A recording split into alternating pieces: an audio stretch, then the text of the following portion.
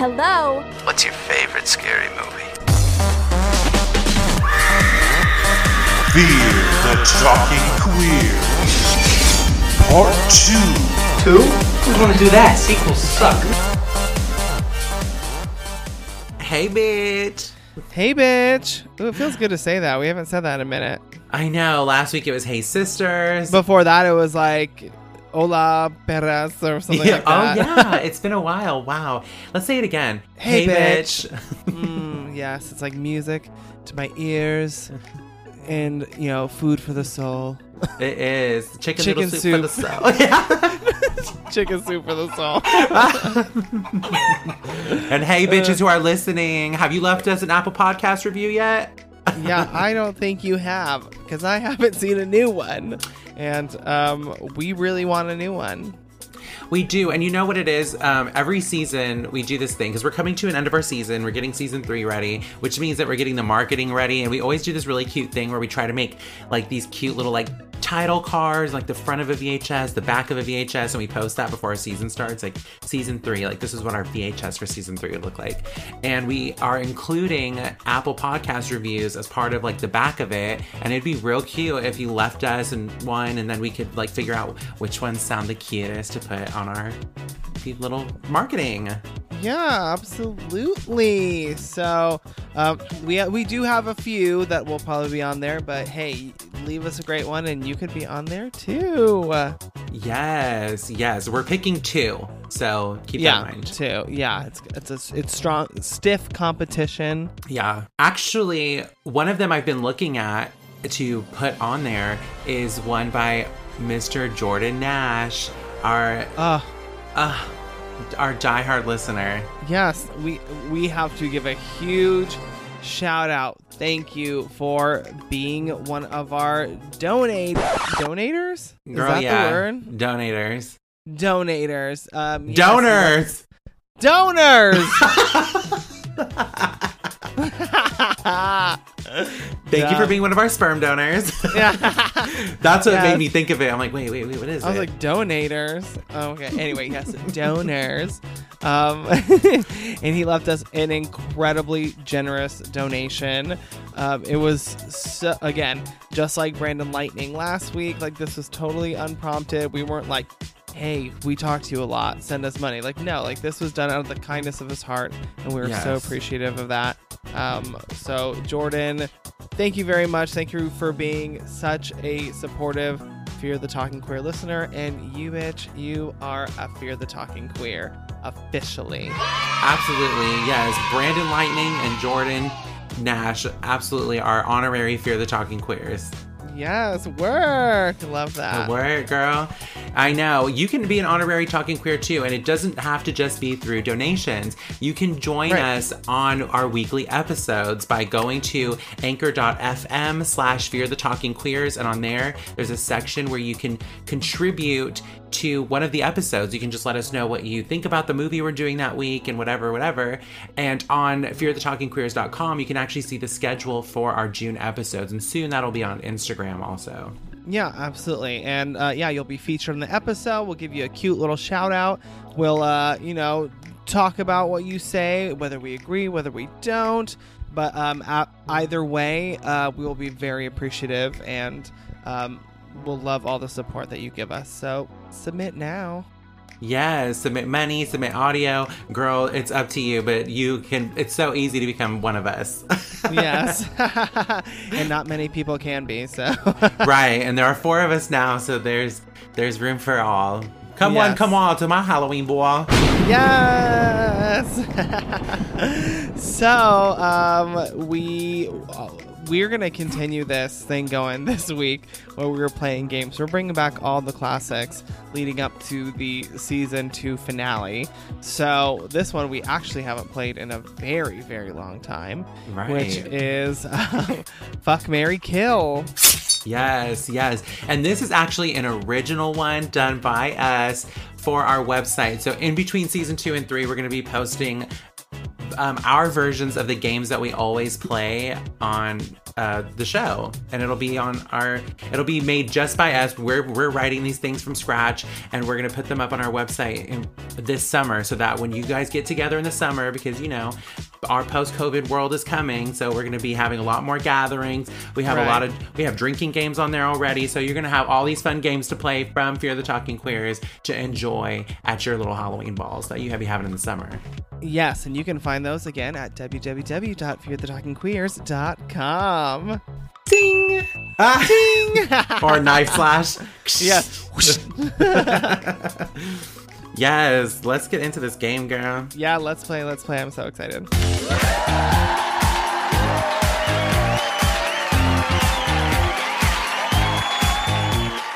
Okay, so our Fuck, Marry, Kill has 10 categories on there. So I'm gonna read yours first. So you pick a category. I'm gonna pick witches. I just bit my tongue while I said that. Witches. Okay, perfect. So witches. So we have Nancy from The Craft. Oh gosh. Marie Laveau from American Horror Story Coven, so the Angela Bassett version. Okay. And Muriel from Hansel and Gretel Witch Hunters. Oh, I love Famke. Okay. All right. I would definitely fuck Nancy. She's crazy. She had a good time with Chris Hooker in bed. Yeah, hello. And she's a slut. That's what they call her. That's cool. According to the dialogue in the movie. According to the dialogue in the movie, she's a slut.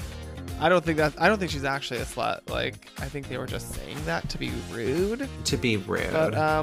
But maybe the rumors are true. So maybe Nancy would be a lot of fun. And she could fulfill any fantasies because she can do the glamour. Oh my god! Spell. Oh my god! Imagine I'm like, yes, Nancy, please look like Henry Cavill. Imagine she just like wipes her hands over her face and it's just Superman. Oh my god! That's the dream. Yes, so definitely fuck Nancy. Yeah. And then let's see, marry or kill. I guess I would kill Muriel from Hansel and Gretel Witch Hunter. It's just because she's evil. She's like pure evil, and I feel like Marie Laveau, she has a heart of gold, somewhere down in there. She has some redeeming qualities, totally. Absolutely. She feels like a motherly figure. She would, as my wife, maybe she would be very motherly to our children, to our witchy children. Right. Or even, she'll do anything for love. We've seen it on the show. Yeah, that's true. She will do anything for love. And also, who knows, maybe we could create the next Supreme. Hello? I'm the fucking Supreme. No, girl, you gonna give birth to a little queenie? Yeah. Yes. I'm giving birth, not her. Yeah, you're the one. Yeah, she can make that work. I'm sure there's... That's just science. Yeah. All right, your turn. Let's see. I'm gonna go with Ghostface Killers. Ooh, okay. Billy Loomis. Mrs. Loomis. Okay. Jill Roberts. Okay. Yes. I would... Oh my god, this one's hard. I would marry Billy Loomis because I want to be with him forever. Okay. And for all the obvious reasons. I would... Yes, all those obvious reasons. I would fuck Mrs. Loomis and kill Jill Roberts. Okay, and the reason I say this is because Jill Roberts shot her ex-boyfriend in the penis. Ooh, yeah, so she's vengeful. She's dangerous. So she's spiteful. She is. If you don't treat her right, because if I'm marrying Billy Loomis and I just go and fuck her, she's gonna be after me. Yeah, that's true. And in a killer versus killer battle, I think that Jill would win over Billy because she is vicious. And it was so hard to kill her. So yeah, that's true. Oh, okay. Yeah, no, those are all legit reasons. All right, cool, great. So you said marry Billy Loomis, fuck Mrs. Loomis, and which is his mom, which is hilarious. Mary Billy, fuck his mama. Ew. And then kill Jill. Okay, all right. Work. Yeah, kill Jill. All right, I'm gonna pick ghosts. Okay, ghosts. Let's go with Candyman, Okay. Kayako from The Grudge, Kayako, okay. or Bathsheba from The Conjuring. Well, I mean, Bathsheba is stunning, so definitely, I would probably fuck her. Wow. Yeah. Out of the Yeah. other two choices? Yeah, Girl, because you're I would crazy. probably marry Candyman because his Okay. voice is so soothing. So soothing. Oh my god, like if he just spoke to me, I wouldn't ever have trouble sleeping. Like it's just so deep and rich, and Yes. you know, he could hook me. That's fine. Girl, you can stick that hook up my Oh my god. And then I would probably kill Kayako because that bitch is annoying. Right, that's doing too much. All No. through sex, can you imagine? Yeah, I don't know if I read this or not, if this is true or not, but I feel like that sound that she made was made from like running your finger over a comb. Is that not true? Did I make that up? No, You know, like the it bristles was of a comb? it was something like that. It was something like some inanimate object, like just rubbing together. I do remember that. So no, you're not Yeah. wrong. That's probably what it Well, was. exactly. Well, that's annoying, and I don't want to hear that. And so Kayako can kayak go.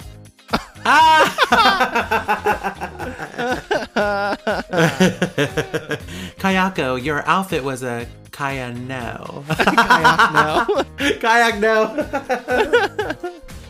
The dumbest things. Oh my gosh. Okay, your turn. Okay, I will go with demons. Okay. Pazuzu from The Exorcist. I just love saying that.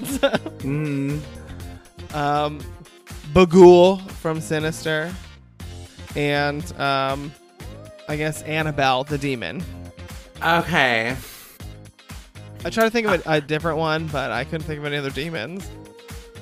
The Neon. Just The the neon demon. yeah.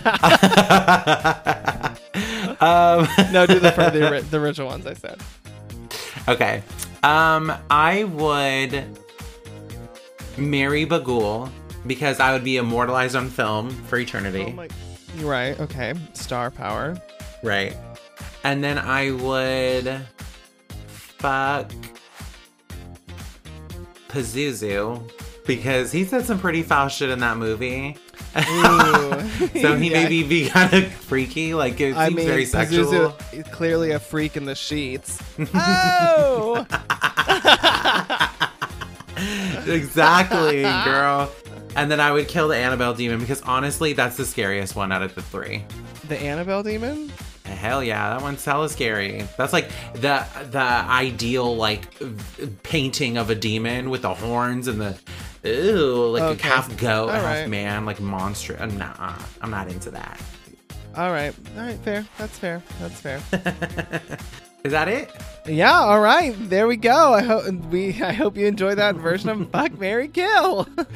Yes, and the rest of these categories will be available to you in the next coming weeks. So look out for that on our Instagram. We'll announce it on our Instagram. It'll be on our website, beardedshockedqueers.com. Ding. All right, so it is time for us to get into this week's movie, which is the 1998 brainwashing horror thriller starring James Marsden and Katie Holmes called Disturbing Behavior. Yes. I'm kind of excited to dig deep on this. Like, Me too. I can't believe some of the things that happened to this film. Yeah, like what happened to this film is probably the most disturbing thing about it. It's a travesty, and honestly, this is going to open up the conversation about the power of test audiences once we get into it. Really, I know, which we had several films now that have been just like ruined Butchered. by test audiences. Like, what the hell do these people know? Maimed, murdered. Yeah, it's just such an interesting medium to get reactions from, because one audience might like it or dislike it, but I mean, it does. Is that really reflective of how everybody's going to? Are we analyzing the IQ of these test audiences before they go in? Yeah, like, what are their qualifications other than their age? And that's usually like age and I think age is like a big thing to do with it, and sometimes gender. And honestly, that is not cute. Right. But then it also like takes into account like where these test audiences are. Like, exactly. Like, Where's their location? Where are they from? What are their qualifications? Like, are they editors, writers? Are they are they people like us who like analyze horror films? Are they podcasters? No, like, what are they? They're regular people off the street. Right. And before this, I mean, I've been to several test screenings here in LA, and all I had to do was sign up on a website. There's no previous, qualifications for going to it. Like, I saw The Greatest Showman like months before it came out. Yeah. So I've seen several movies. We saw this like Jennifer Lopez film that came out that I don't think anybody saw, called Second Act. Joey and I saw that months and months before it came out. And so, and they don't know who the hell we are other than avid J-Lo fans. Yeah, So, just regular ass people. Yeah, we're just regular ass people. But at least you somewhat have a passion for film. See, I mean, but they're lucky. They're lucky because I am. Not everybody's like that. So right. I've heard people discuss films before that are like not on our level as far as like the intellect behind movies. Right. Not that we're hella smart when it comes to movie making or anything, but we know enough. We know what we like. And right. Well, we we obviously have some sort of passion for films and things like that of that nature. Some people just do not know what they're talking about. Oh no. So let's explain exactly what we're talking about here. So before we get into the synopsis, I want to break down what happened with this film in its post-production phase. So the original cut of this movie was 115 minutes long, right? And David Nutter, the director, was very pleased with this story that he created. It was like about, obviously, our main character, Steve, who, was going through trauma with his family. And the family was really the centerpiece of this and much more featured. And so they screened it for executives and to positive reviews. Everybody loved it. But for some reason, they're like, well, we still want to do a test screening audience. They're like, okay, sure. So they did the test screening audience of this movie and had an overwhelmingly positive review, except for like a small group of people who didn't like a few of the scenes in it, I guess. So they were like, cut those scenes out. And he's like, okay. And there was a lot of studio pressure, and they sort of overruled David Nutter, who was opposed to this idea. So then he ended up cutting 20 minutes out of the movie, which left the movie at 95 minutes. And then, so they tested it again, and then the audience didn't like the ending, which was much different than the ending that we have now. And we'll get into that once we get to it. And so they demanded that the ending be reshot. And they even put money into it. They're like, here's some more money, reshoot the ending because it's too dark and we need something happy. Which is like, okay. So, and also we want to leave it open for potential sequels because, studios can't fathom the idea that not everything's going to be a franchise. It's never one and done. Right. And so they ended up cutting the movie again because also they wanted the movie to move faster. They thought it was boring. They thought the scenes were too slow. So they wanted it to go faster, faster, faster. On to the next, on to the next, on to the next, which left this next cut of the movie at 72 minutes. Girl, that's a little more than an hour. That is an hour and 12 minutes long. That's not even a movie. Do you remember when we were talking about Sleepaway Camp 2 that they had to add that random flashback montage? The dream scene? Yeah. Yeah, because in order for a movie to be considered like a theatrical release, it has to reach a certain amount of time. I don't even think this reaches that. No, it has to be, I think, at least an hour and 20 minutes or something. Something like that. No? And basically, the test audiences saw the 72-minute cut of this movie and said, this sucks because this makes no sense because all of the story was gone. This movie went from 115 minutes to 72 minutes long. So basically, it was just scene for scene, like a compilation of scenes. Yeah, it couldn't have been anything coherent.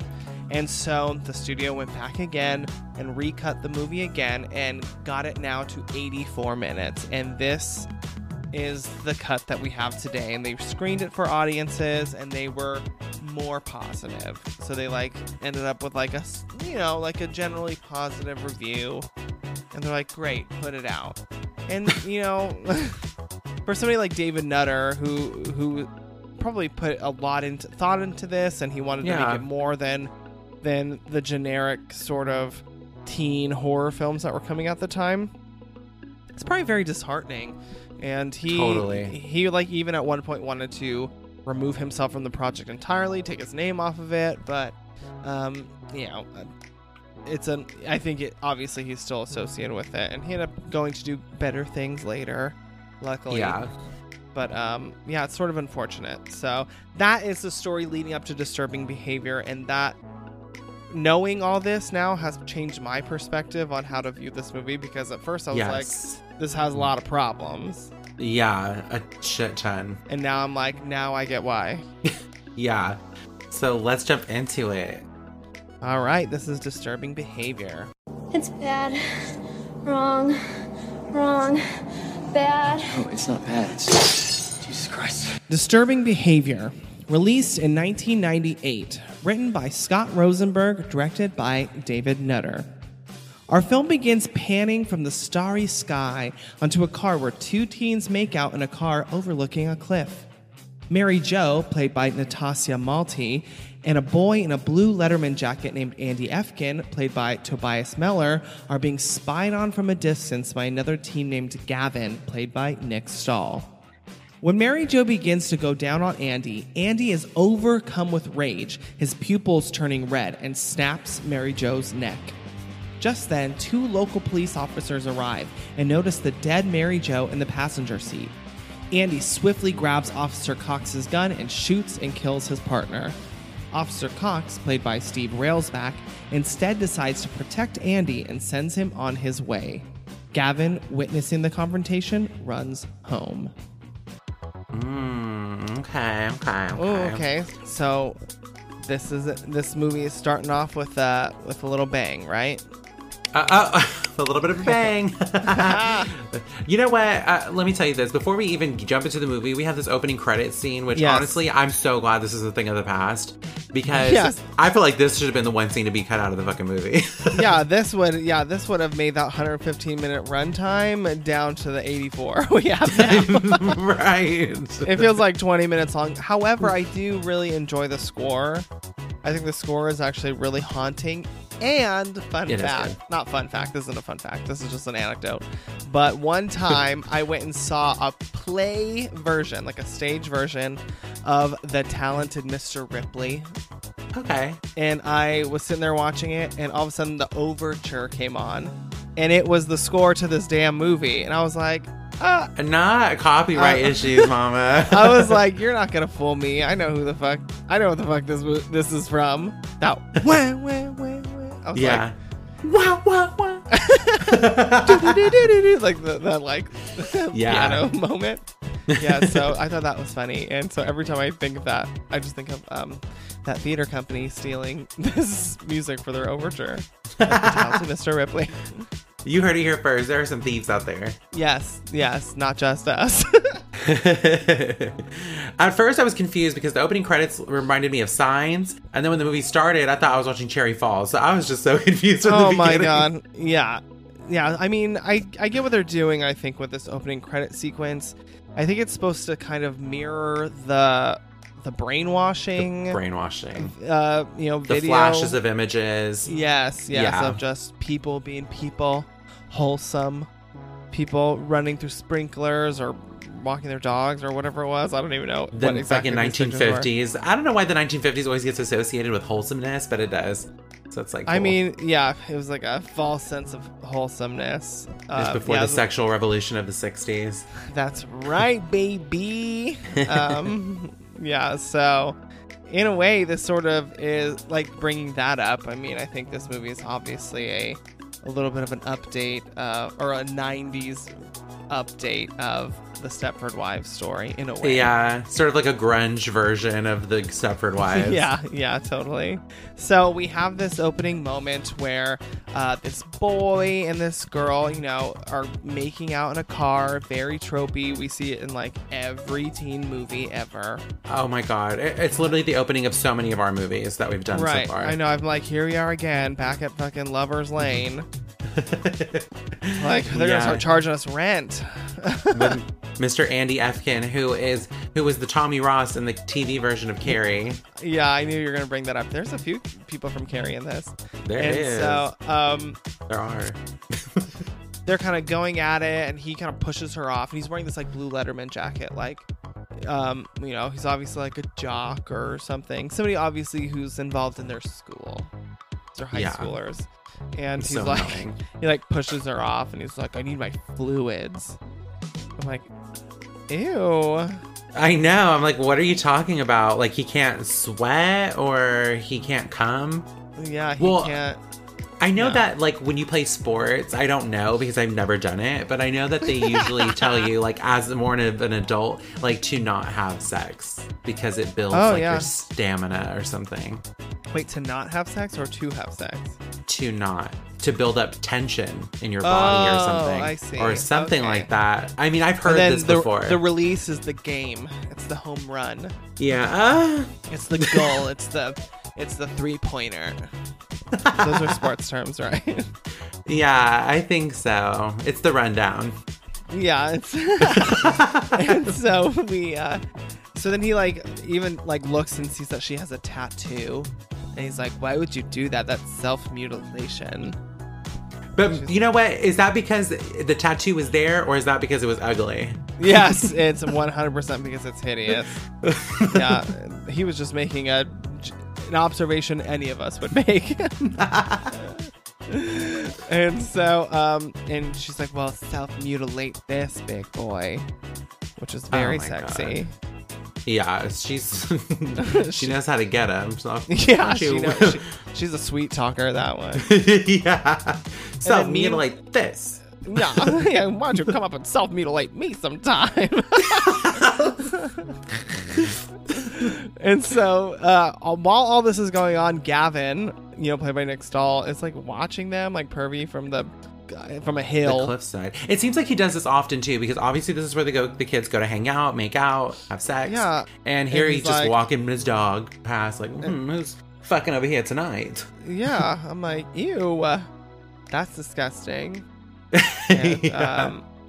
yeah, it's just so random, but I guess this is obviously something he does. He just perches on that little hill and watches people go at it. And then, which is strange because it's not even a good view. How does he even see in there? I know. I don't think I'd be able to see Mary Jo with her dark ass hair giving Andy head, which is what she does. Yeah. Right, exactly. And when she does, it is the last head she ever gives. Because he snaps her fucking neck. Yes, and this moment is Vicious. It is shocking. Oh my god, Yeah. everybody I was watching with gasped in horror. Because it's sort of sexy at first because you know she's doing it and then he sort of grabs her hair, but it's so abrupt, like the. I'm like, right. oh. Well, yeah, and you can see like he becomes overcome. No pun intended. And he like kind of looks up all scary, and then they zoom in on his eye, and they're like, and apparently this was added in post production because the eye was never a thing. They needed to make it more obvious who was a blue ribbon and who was not. Yeah, something was happening that's weird with these kids. Which, does this logistically make sense? Like, I don't think so, but it's a little more clear than Stepford Wives 2004, but it's still not quite there. Sure, not quite there. And so his eye lights up kind of red, almost like the Terminator, and he snaps her neck. And he picks up her head and he says, slut. And it's like, ooh, all right. So this is where this movie is heading. Yeah, literally. It's already becoming a bit of a parallel between slut shaming and violence. Right. You know. You're like, whoa, okay, now you've crossed the line. Yeah, I mean, 90. Like, you already snapped her neck, and now she's a slut, too? And now she's a slut. It has to be one or the you. other. Don't add insult to injury. Right, exactly. Yeah, she's not even alive to own that word now, so that's... I know. Yeah, now this is going to be on her tombstone, basically. Yeah. Mary Jo Chapman, slut. Yeah. But it's like, yeah, it's very telling of 1998. They're Right. in the 90s. They were very oddly conservative, and there's a lot of slut shaming, you know, especially in movies and the media. And this is obviously a reflection. I think these days the roles would be reversed. I think Mary Jo in this case would be the blue ribbon, and Andy would be the, you know, groveling male teenager. Right. Yeah. And then he would suck her dick, and oh no. You never know. Yeah, that's true. That's true. So then this whole scene gets even crazier because the cops show up, and they see that Mary Jo is dead, and you think that they're obviously going to arrest this kid. Yeah, and it's not so much Officer Cox. Officer Cox is there like, hey, I can't wait to see the big game, and the partner's like, yeah, there's a dead woman in here. There's a dead person in here, so we're already getting clues that Officer Cox may not be on the right side of the law. Mm-hmm. That is confirmed in a minute, because once his partner sees the dead body, he's like, you know, obviously freaking the hell out. And then Andy grabs Cox's gun and blows him away. And we're like, okay, obviously, cop killer now. He's double murderer. Officer Cox is going to step in. He's going to step up. He's going to uphold the law. And what does he do? He's all, get out of here, boy. Get out of here. I'll handle this. I don't think he has an accent, but... And he throws the dead bodies together in a pile and is like, get out of here, kid. Yeah, get out of here. And he calls it in, so I'm like, there's more to this. Like, there's obviously, you know, we're already getting the sense that there's more to this story, that more people are obviously in on this than know what's going on. Right, exactly. There's obviously Officer Cox is here to protect the toxic white teenagers who go off and murder women, and obviously very sinister. V. What an opening. Sometime later, teenager Steve Clark, played by James Marsden. Oh, baby. In like peak hotness. Cheekbones like for days. Gorgeous. Eyes bluer than the Crescent Bay water. Cradle Bay. The Cradle Bay. Oh, when I say Crescent Bay, damn it. You went back to Killer Clowns, bitch. Oh my God, I did. Oh my God. Eyes bluer than the Blue Ribbons Letterman jackets. Gorgeous. Gorge.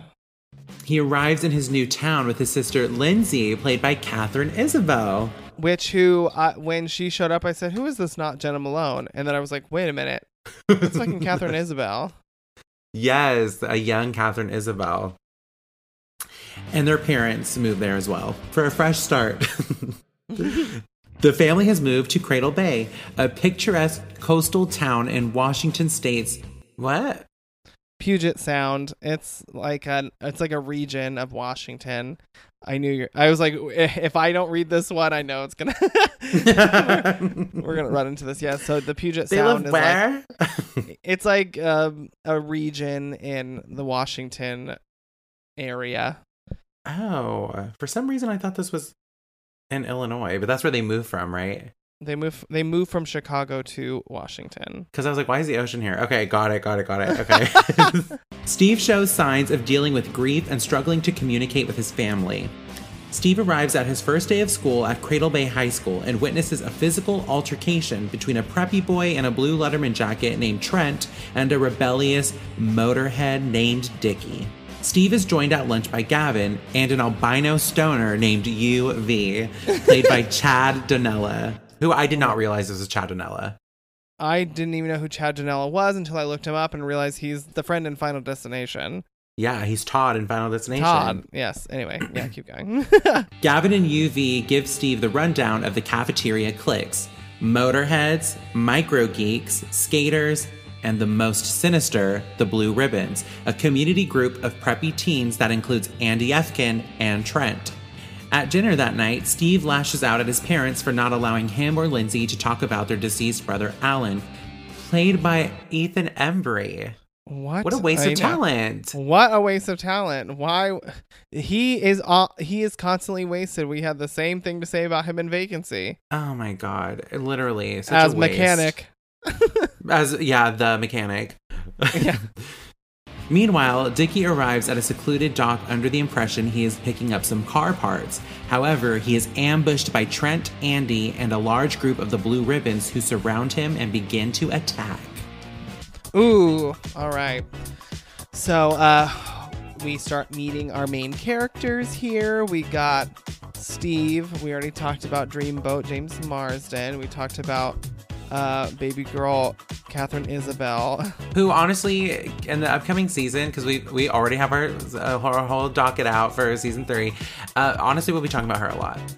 Yeah, we will. Wink wink. I wonder if you can figure it out. You can take a bite out of that one. Yeah. Oh, I get it. we get it. Okay. So Catherine Isabel is in this, and she's obviously very green at acting in this, because I'm like, dang, girl, you've gotten much better. Yes, yeah, she's definitely improved. Okay, wait, something I'm confused by. They're on the boat coming to their new hometown, and they see this boat, the rowboat. What is that about? Is that ever explained? I don't know. I think there's like several moments in this like opening moment, like where I'm assuming you're supposed to think something sinister is coming their way. He sees this empty rowboat, and I'm like, are we supposed to assume that somebody died and the rowboat's just floating by itself? And that's why he's like kind of sketched out by it. And then also when they're leaving the boat, the police officer, whoever who's like guiding them out of the ferry, is like, you'll never want to leave. And he's like, what does that mean? It's like sinister. It's like, that's just what he was just obviously being nice, but maybe he wasn't. Yeah. But the fact that he's like catching on to these things is very strange and a little too soon. Yeah. And honestly, the rowboat thing, it's like, I don't even think that was explained in one of the deleted scenes, so let's cut that out. Like, there were opportunities to cut out other things. Oh my God, I know. I almost added Row, Row, Row Your Boat to Soundtrack Sunday. Oh my God. By the artist Children's Nursery Rhymes. Yes, Yeah. So we start to see that the kids are sort of dealing with something more Steve than Lindsay. She's too young, I guess, to care about. He's having nightmares. He's having some angst over these visions of a VHS in his head that has just his brother talking. Yeah. And again, they keep it pretty ominous at this point. We don't really know what's going on, but he's struggling. Yeah. Very little interaction with his parents at this point, which we come to find out from the cuts was that they had a much bigger part to play in this film. But unfortunately, due to the cuts, they decided to feature the kids more and cut out mostly everything having to do with the parents. So right now, I guess we're just focusing on Steve. And so Steve goes to school. First day. We see this in movies all the time. Mm-hmm. New kid. Stunningly gorgeous that nobody looks twice at. I know. And I read a little tidbit that James Marsden was actually kind of geeky in school, which I find that hard to believe. I'm like, sure, he was smart, but I mean, come on. He's like a total panty dropper. Babe. He literally looks like a Calvin Klein model, just like walking the runway through these halls. And everybody's like, who's this new loser? I mean, no, they're not that dramatic about it, but not since Grease 2 have we seen such a distortion of reality. Yeah, no, seriously. Because also, I feel like this happens in movies a lot, where every time the guy is the new kid in school, everybody kind of ignores them, even though like the actor is usually super hot. But anytime a girl, even if she's average looking, is that new in school, everyone is staring at her. Yeah, they're like, she doesn't know she's beautiful. Let me tell her. You know what? This is just garbage. Yeah, this is very much the plot of Twilight so far. And it even looks like it takes place in the same place. Oh yeah, takes place like this like coastal town, especially in because Washington. I feel like a lot of these movies are filmed in Canada, and you can always tell when a movie is Canadian, especially considering a lot of the actors in this. Right, because they all come with a scratch and sniff that smells like maple syrup. Every time you open the DVD box, that's literally what comes out. Yeah, just syrup and bacon. Yeah, when I bought this DVD, I actually had a little bit of syrup stuck on the outside of mine. I was like, damn, they fucking distributed this from Canada too. Oh my god. Yeah, so he like shows up and he witnesses on the first day. First of all, this teacher that he has in this English class is so strange and weird. First of all, the wig, mama. The wig of it all. Yeah, I couldn't tell from the front, but as soon as they tore it to the back, and I'm like, why does he have two hairlines? I'm like, oh my god, girl, this toupee. He's all, do they read Dickens in Chicago? No shit. No, they don't. No, we're all stupid. Only in Washington, the epicenter of the 90s grunge, reads Charles fucking Dickens. Are you kidding me? Fuck you. Yeah, fuck you. Kiss my ass. And then Dickie walks in and he's like, looks like someone woke up on the wrong side of the carburetor. I'm like, how fucking dare you? It is funny, actually. But no, it's not. You can't be talking like that to students. Yeah. And like, I love how they're really pushing this like Motorhead like clique. I know. I'm like, did you have a Motorhead clique in your school? Because no, the kids at my school couldn't even afford cars, let alone motorcycles. Yeah, Motorheads. Like, or, okay, like, but yeah. Yeah. Looks like you woke up on the wrong side of the carburetor, Dickie. And Dickie, he got those sideburns and that hat. It was a shame, too, what they did to him, because I actually did think that he looked hotter as Motorhead than he did as a Blue Ribbon. Oh, I think the opposite. But that's our taste. That's our taste. Our taste. You know, Jake likes very clean cut, very cute, and I like dirty, like mess. Yikes! A mess of a man. He like witnesses this physical fight on his first day between this character Trent, who's one of the Blue Ribbons, and Dickie. Super cute, honestly. Yeah. I'm telling you, once they turn into Blue Ribbons, they can get it. Well, actually, a lot of these guys are cute, even the ones in the background. I was distracted multiple times by some of the extras in the back. Yeah, totally. Fun fact, when they show the Motorheads, one of the Motorheads that they show, who I was just fixated on, plays Chad Donnella's brother in Final Destination, who actually dies on the airplane. Oh, I think I saw him. You saw him? Because where do I know him from, right? I was like, I've seen that nose before. Yeah, exactly. He's so hot to me. Yeah, he's hot. Okay. He's sexy. And so he's already like weirded out by this like weird thing that he just witnessed. And then he's like, all right, lunchtime. And then this movie goes full on Mean Girls, which I have to say, actually, Mean Girls probably goes full on disturbing behavior with this, let's break down the cliques around us. School. This is like teen movie 101. Realness, mama. Yeah. So we get like really odd cliques too. Like these are cliques that I've never seen in movies before. I've never had Motorheads, Micro Geeks. I'm like, what are that? Skaters, okay, but that is like so stapled 90s. But then that's it. And then the Blue Ribbons. Those are there are 4 cliques. And if you don't fit into those, then you're UV and Gavin, I guess. Yes, you better stick to the status quo. Whoa. This is not what I want. I actually think something clever they did with the filmmaking here is that they changed the tints, which we learned about in one of the videos that we watched in preparation for this, that they changed the tints to sort of reflect the groups of what they were, like more grungy yellow for the skaters, and more greenish, for the Motorheads, and blue for the Blue Ribbons, obviously. Exactly. The blue for the Blue Ribbons. And the Blue Ribbons are this like really scary clique of just really preppy. They almost look like characters from Riverdale. Oh, yeah, exactly. That sort of like 50s modern take on the 50s. Yeah, it's like a melding of 90s and 50s. All the girls have straight bangs for the most part, which is really evil. Sort of like Jawbreaker. That's what I was getting from this, because they are also like very like 90s meets the 50s in Jawbreaker. Right. So I kind of got that styling. And all this is being broken down by Gavin, and Gavin has brought his little buddy UV, who's this like albino Steve stoner. is completely freaked out by at first. You see like, his face. You see Jay Marsden's face when he walks up. Like, He's whoa. like, oh my god, whoa. Why did they do this to him? I know. I don't understand what. First of all, I don't understand the point of the character of UV in general. Even after the Me movie's over, either. I'm like, why? What did he contribute to this? Besides the alternate ending, but they should have established him more as a best friends with Gavin. Right. Exactly.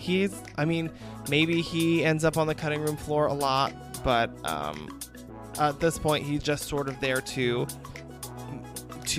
assist Gavin in looking more like an outsider from like a writing perspective, I would say. Yeah. You know, Sonny's like the stoner, and Gavin he kind of explains this breakdown of the cafeteria like very philosophically.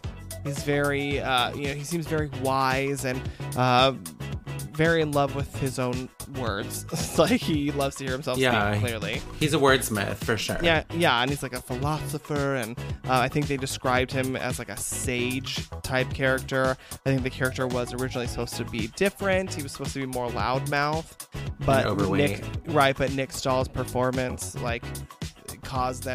audition caused them to rewrite the character as like a more wise character, wise beyond his years. Mm-hmm. This is a motif that also Cabin in the Woods played on, where it's like this, the stoner is like, it does not, qualify. They are not to be influenced by what's going on in the rest of the movie.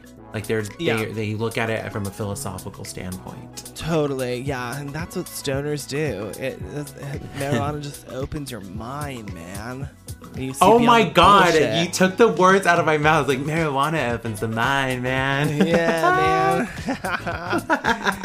man. So, Steve's really like, whoa, this is overwhelming for the first day, but that makes sense. So, later at night, he's having dinner at home. Lindsay has somehow made a best friend in a day.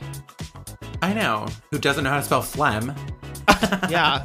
Stupid hoe. And then like I'm just like, whoa, like this girl's very familiar very fast. I thought your name was Steve. Oh right, they mention the name Alan, which is we come to find out is their deceased sibling. And this is bad writing. This is bad writing because it's like spell phlegm, she spells it wrong, and then she goes, my brother Alan was the best speller. And then she's like, I thought your name was Steve. Then we get this explanation as to who these visions are in Steve's mind. Right, which turns out to be his dead brother, Alan, played by Ethan Embry. We don't get an explanation yet what happened, but we know he's dead. And now we're like, oh, okay, now I get it. This is why Steve was literally sitting on his bed staring at the wall. And based on how they're portraying him in these visions, you can kind of get a sense of how Alan may have died. Yeah. Yes. Like, I don't really question it. I'm like, I know exactly how he died. Yeah, he clearly committed suicide. Right. Yeah, that totally tracks. Steve stomps away. He's very angry because his dad's like, can we change the subject?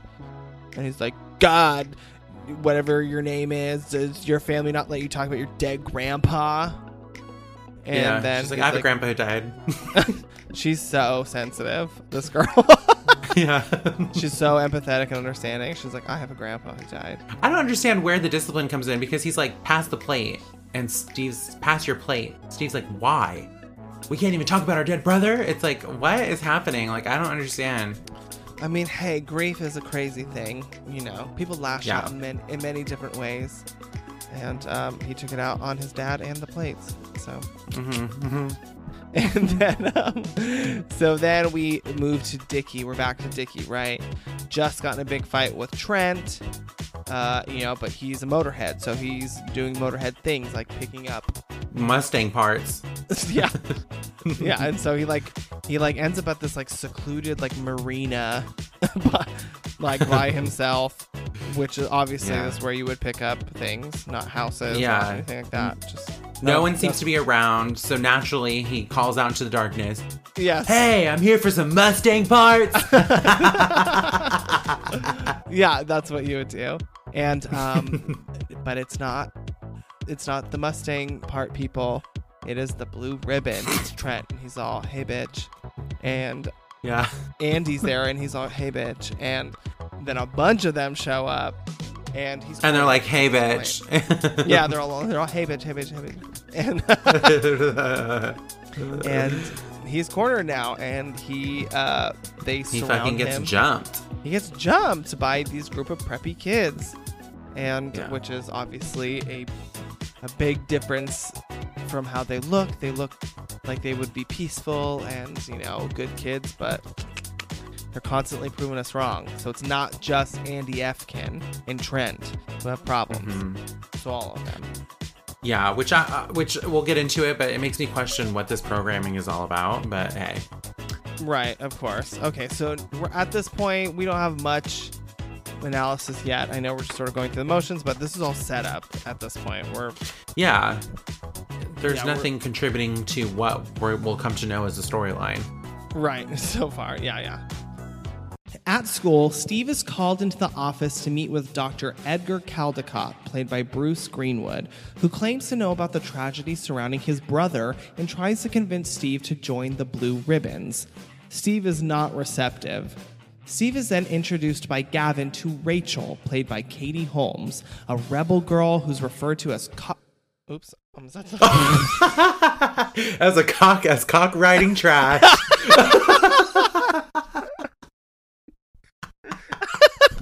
Excuse me, Cook's Ridge trash.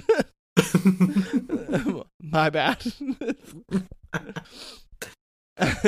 As the three of them hustle for an adult to buy them alcohol outside the local grocery store, Rachel is approached by a blue ribbon named Charles Chug Roman, played by AJ Buckley, who invites her out but is driven away by Gavin.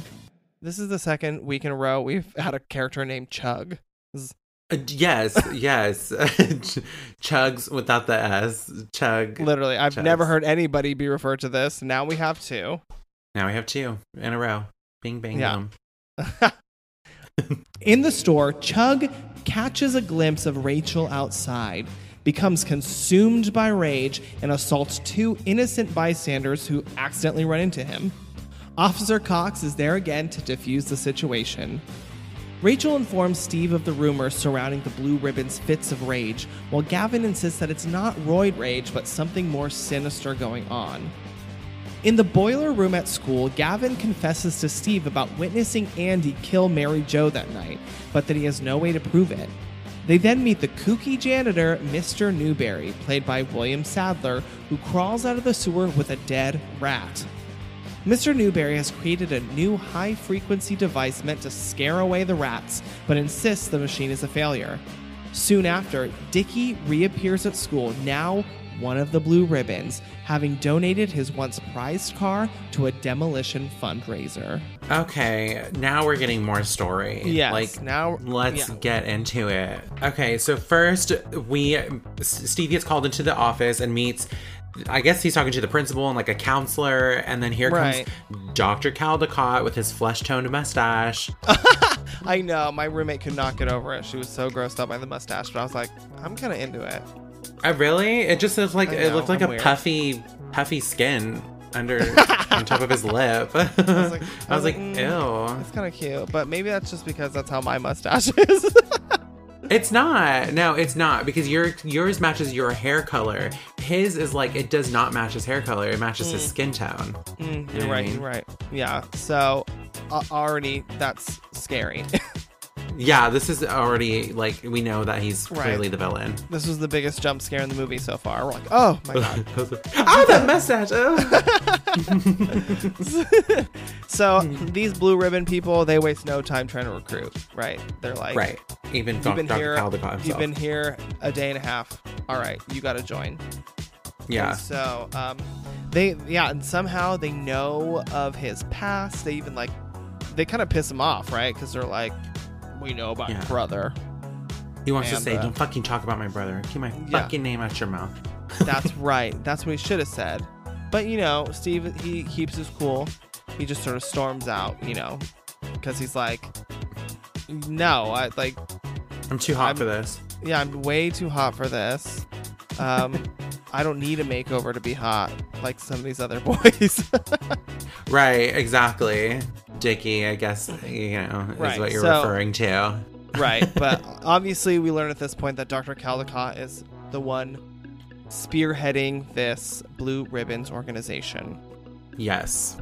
So then Steve walks outside, you know, gotta get out, gotta get some fresh air, and who does he see but Stripper. but a wriggling and writhing Katie Holmes, just, you know, living her life in the back of her truck, in the bed of her truck, just... I'm literally so confused by her character because what we come to get to know Rachel as is not the girl dancing in the back of her truck in front of everybody.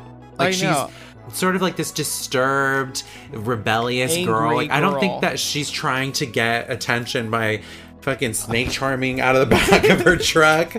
But it's like, how I don't know if it's just how they edited this or It's the what, editing. but it's hilarious because at first she's like, you know, just living for herself, right? Like nobody around her. She looks kind of carefree. And then the next shot, like they kind of cut to Steve and he's like, who's that? And they cut to her and then she kind of was like tentatively looking around like, is anybody noticing? Did anybody see that? And then see me wiggling out of my truck sexily. Yeah, dancing. and then they kind of cut back to him and he's like, oh, he's like drooling, you know? And then they cut back to her and then she's like scowling. She's like mad because nobody noticed. She's like, and then she like sits down.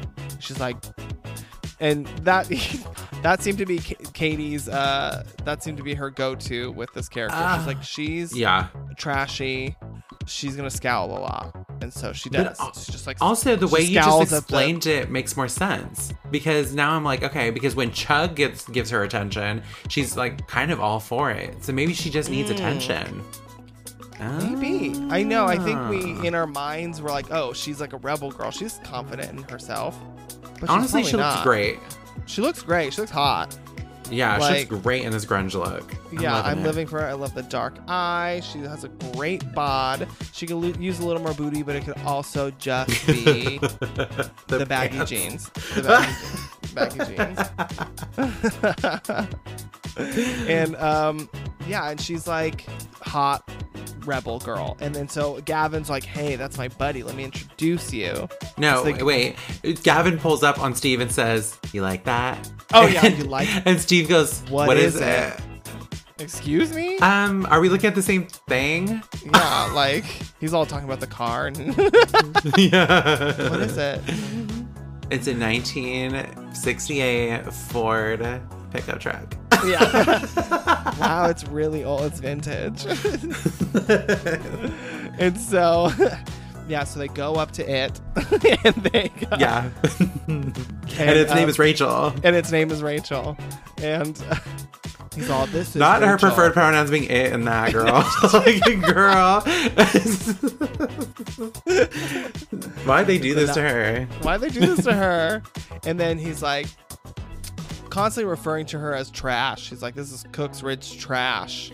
I'm like, oh my god, rude. I know. And She's like, fuck you, Gavin. She's like, fuck you.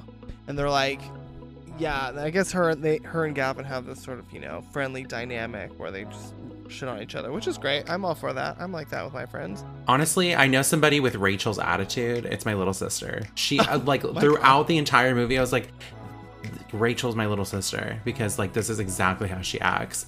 Very moody and broody and Moody, and eye altogether rolling. ooky. ooky spooky and pretty much dookie. No, I'm just kidding.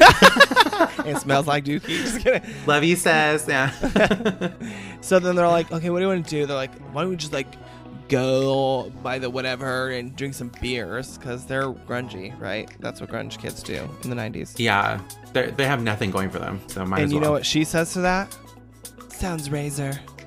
Sounds Razor. I love that. I had to include that in our episode announcement on Instagram because I was like, honestly, this episode sounds Razor.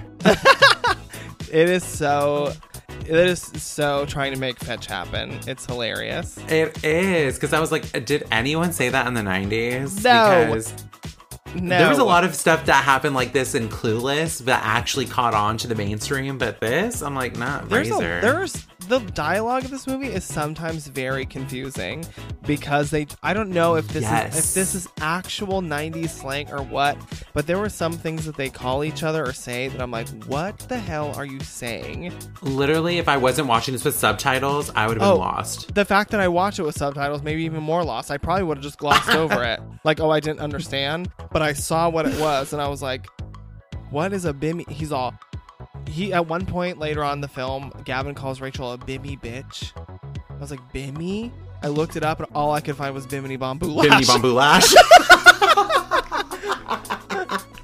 Like, I was like, bimmy 90s slang, nothing. What's a bimmy bitch? And then she called him a pucker ass, which, I mean, that one's a little more obvious. The insult in this, earlier, Dickie called his teacher a peckerhead. So I'm like, you know what? A huge one. And that one comes back a lot in this movie. They are peckerhead.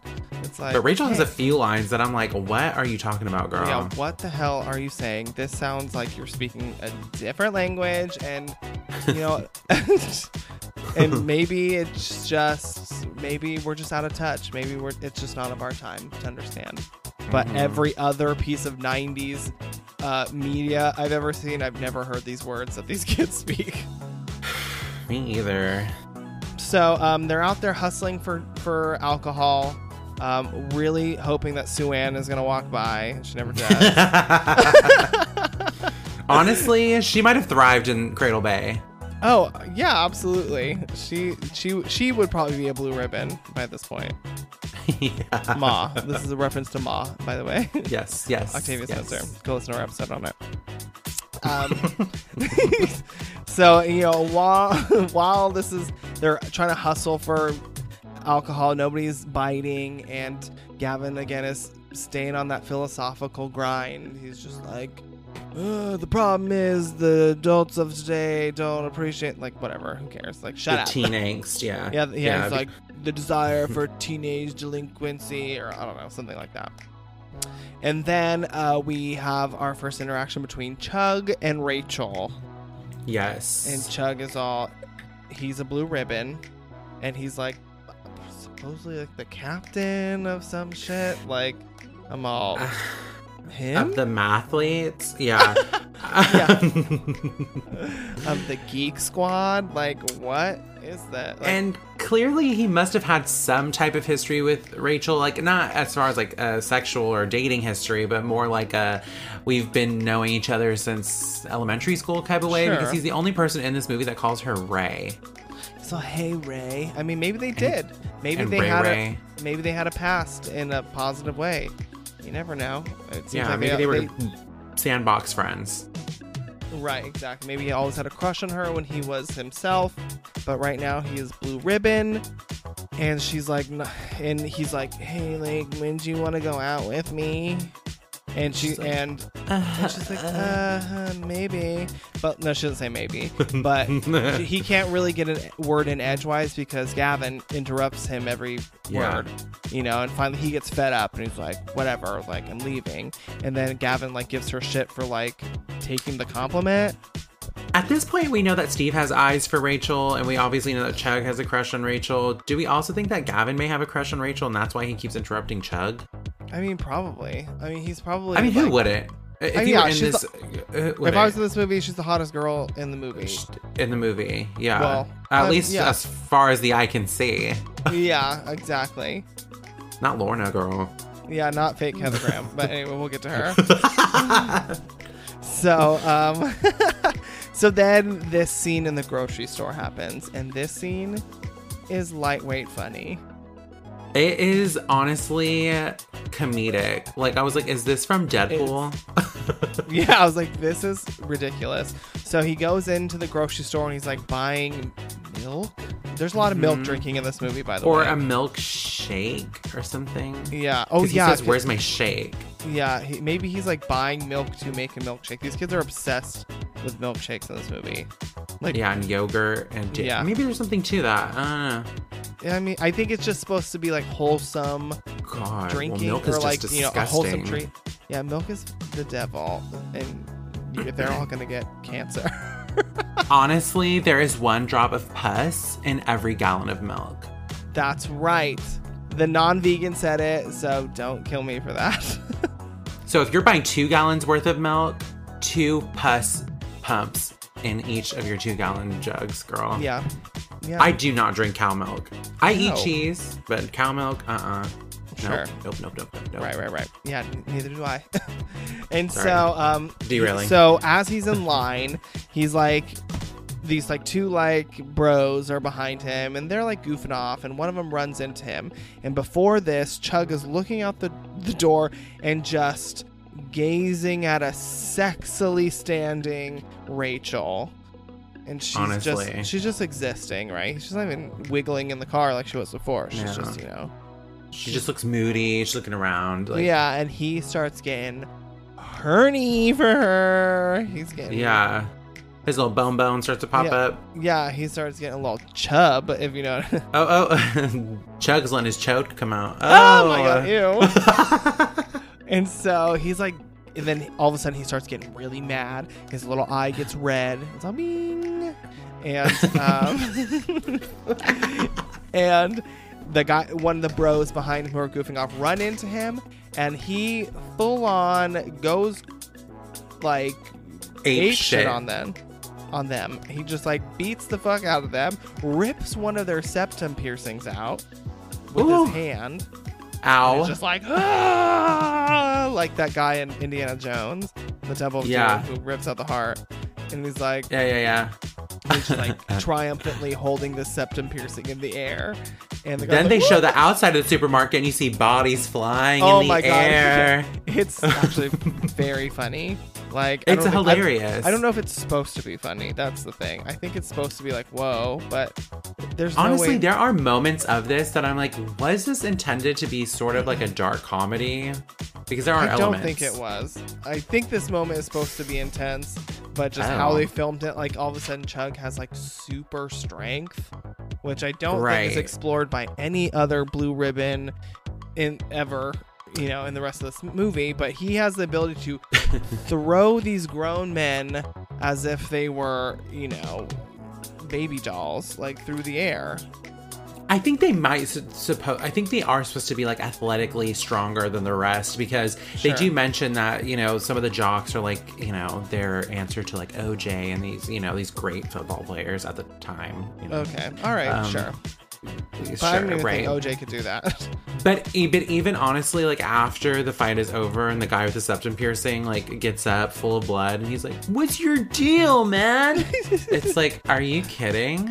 And then he's like, "Oh!" and just attacks him Yes. again, flips him over Like a fucking bull. And there's Officer Cox to witness everything. yeah, just getting his groceries, and he's all, "Oh, come on, son." And then then Chug snaps out of it, and he's like, "Where's my milkshake?" And that's the last we see of it, as far as we know. Chug, who just assaulted these men, gets off scot-free again. So again, Yeah. Officer Cox is he's in on it. There's a lot of commentary here. There's a lot of commentary here about police with the white kids and yeah, or and like also protecting problematic youth because they have bright futures. because Okay. because they're clean cut white kids. Because he's a promising young man. Sure. Yeah. Right. Yeah. Exactly. Wink, wink. Wink, Tune in wink. next week. Yeah. And then also, obviously, this is also like a parallel or a social commentary on what kids experience during puberty, even though this is sort of like post-puberty, but this sexual tension that teenagers experience. Right, exactly. It's like sort of a hyperbole of like raging hormones and Literally. so, Because this is the second time we've seen sexual frustration lead to violence. violence, yeah, which that's I mean, at least they're portrayed as like the villains in this film. But Thank it's God still, for that. it's like woo. But Yeah. Rachel, she calls it toxic jock syndrome.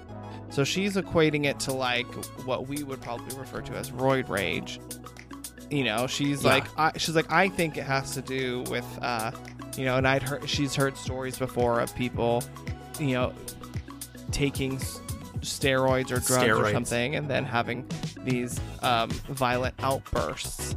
But Gavin's like, nah. He's like, I know for a fact that there's something crazier going on. And she's like, oh my God. He's like over here with this conspiracy theory about whatever. Yeah, here we go again. Yeah, here we go again. And he's like, no, you just like, she's really upset about this too. I don't like this scene. Yeah. It's weird. I'm like, yeah, why don't you believe him? Yeah, she's just so pissed off that he would even bring this up. Or at least that's what her face is looking like. I'm like, girl, chill out. She's scowling. I told you, that is Katie Holmes' go-to. When she's like, I don't know what choice to make. She's like, I'm mad. This is so annoying. Yeah. It's kind of a weird cut because obviously they're having this conversation about what Gavin's talking about, but then we cut to the next day and Gavin is still in the middle of having the conversation. Yeah. Leading Steve to the boiler room of the school where he hides his cigarettes. Right. He's like, we're going to go smoke. What does he call it? The cancer corner? Cancer corner. Yeah, cancer corner. And they go down there to smoke, and he's like, no, like, I saw these people get murdered, blah, blah, blah. And Steve's like, yeah, whatever, man. I'm sure you did. And up from the gutter pops Mr. Newberry. Popeye himself. Literally the most ridiculous character in the movie. Oh my God. So yeah, out pops Mr. Newberry. And he's like, how do I sensitively like explain Mr. Newberry? Okay, well, Gavin kind of equates him to Boo Radley and Boo To Kill Radley Mockingbird. and a couple other characters. Oh, Quasimodo. Yeah, He says Boo the Radley, village idiot. Quasimodo, the village idiot is what he refers to him as. But see, his performance isn't giving me like mental. Sure. I don't know. I don't know. Like a mental problem. It just seems so sort of like he's just this, you know, like kooky, zany, fumbling fool. Yeah. Yeah. It's interesting. Just like a weird. Bumbling. who has like a vendetta against these rats in the school, which are like, okay, obviously this is gonna go somewhere, right? And then he's like, I created this machine that is supposed to get rid of the rats, but it doesn't work. Listen to this high frequency noise. I mean, I will say it's a bit predictable that this is gonna obviously come into play later, but I'm glad they had to introduce it somehow. Yeah. They go outside and there's like a charity, some sort of fundraiser where they're car demolition. A car. The Blue Ribbons are just going at it and they're cheering and everybody's loving it. And we notice that Dickie Motorhead Dickie is now a blue ribbon. And they are and gagged, he's smashing up his own car. The whole reason that made him a motorhead in the first place. Right. Now what is he? A peckerhead. Now he's a fucking motherfucking peckerhead. And so they're gagged. They're like, oh my God. Goops. Yes. They're like, not Dickie. Later that night, at the local yogurt shoppe. Shoppy. What's a shoppy? Yeah, it was a shoppy. I love how Gavin says that. He's like, shoppy? Like, what's a shoppy? What the fuck is a shoppy? The local yogurt shop. Steven is approached by Trent, who insists on introducing him to the Blue Ribbons, including Chug, Dickie, and a girl named Lorna, played by Crystal Gas. Gas. Crystal has gas. Crystal has gas. Gavin interrupts the meeting, and he and Steve leave together.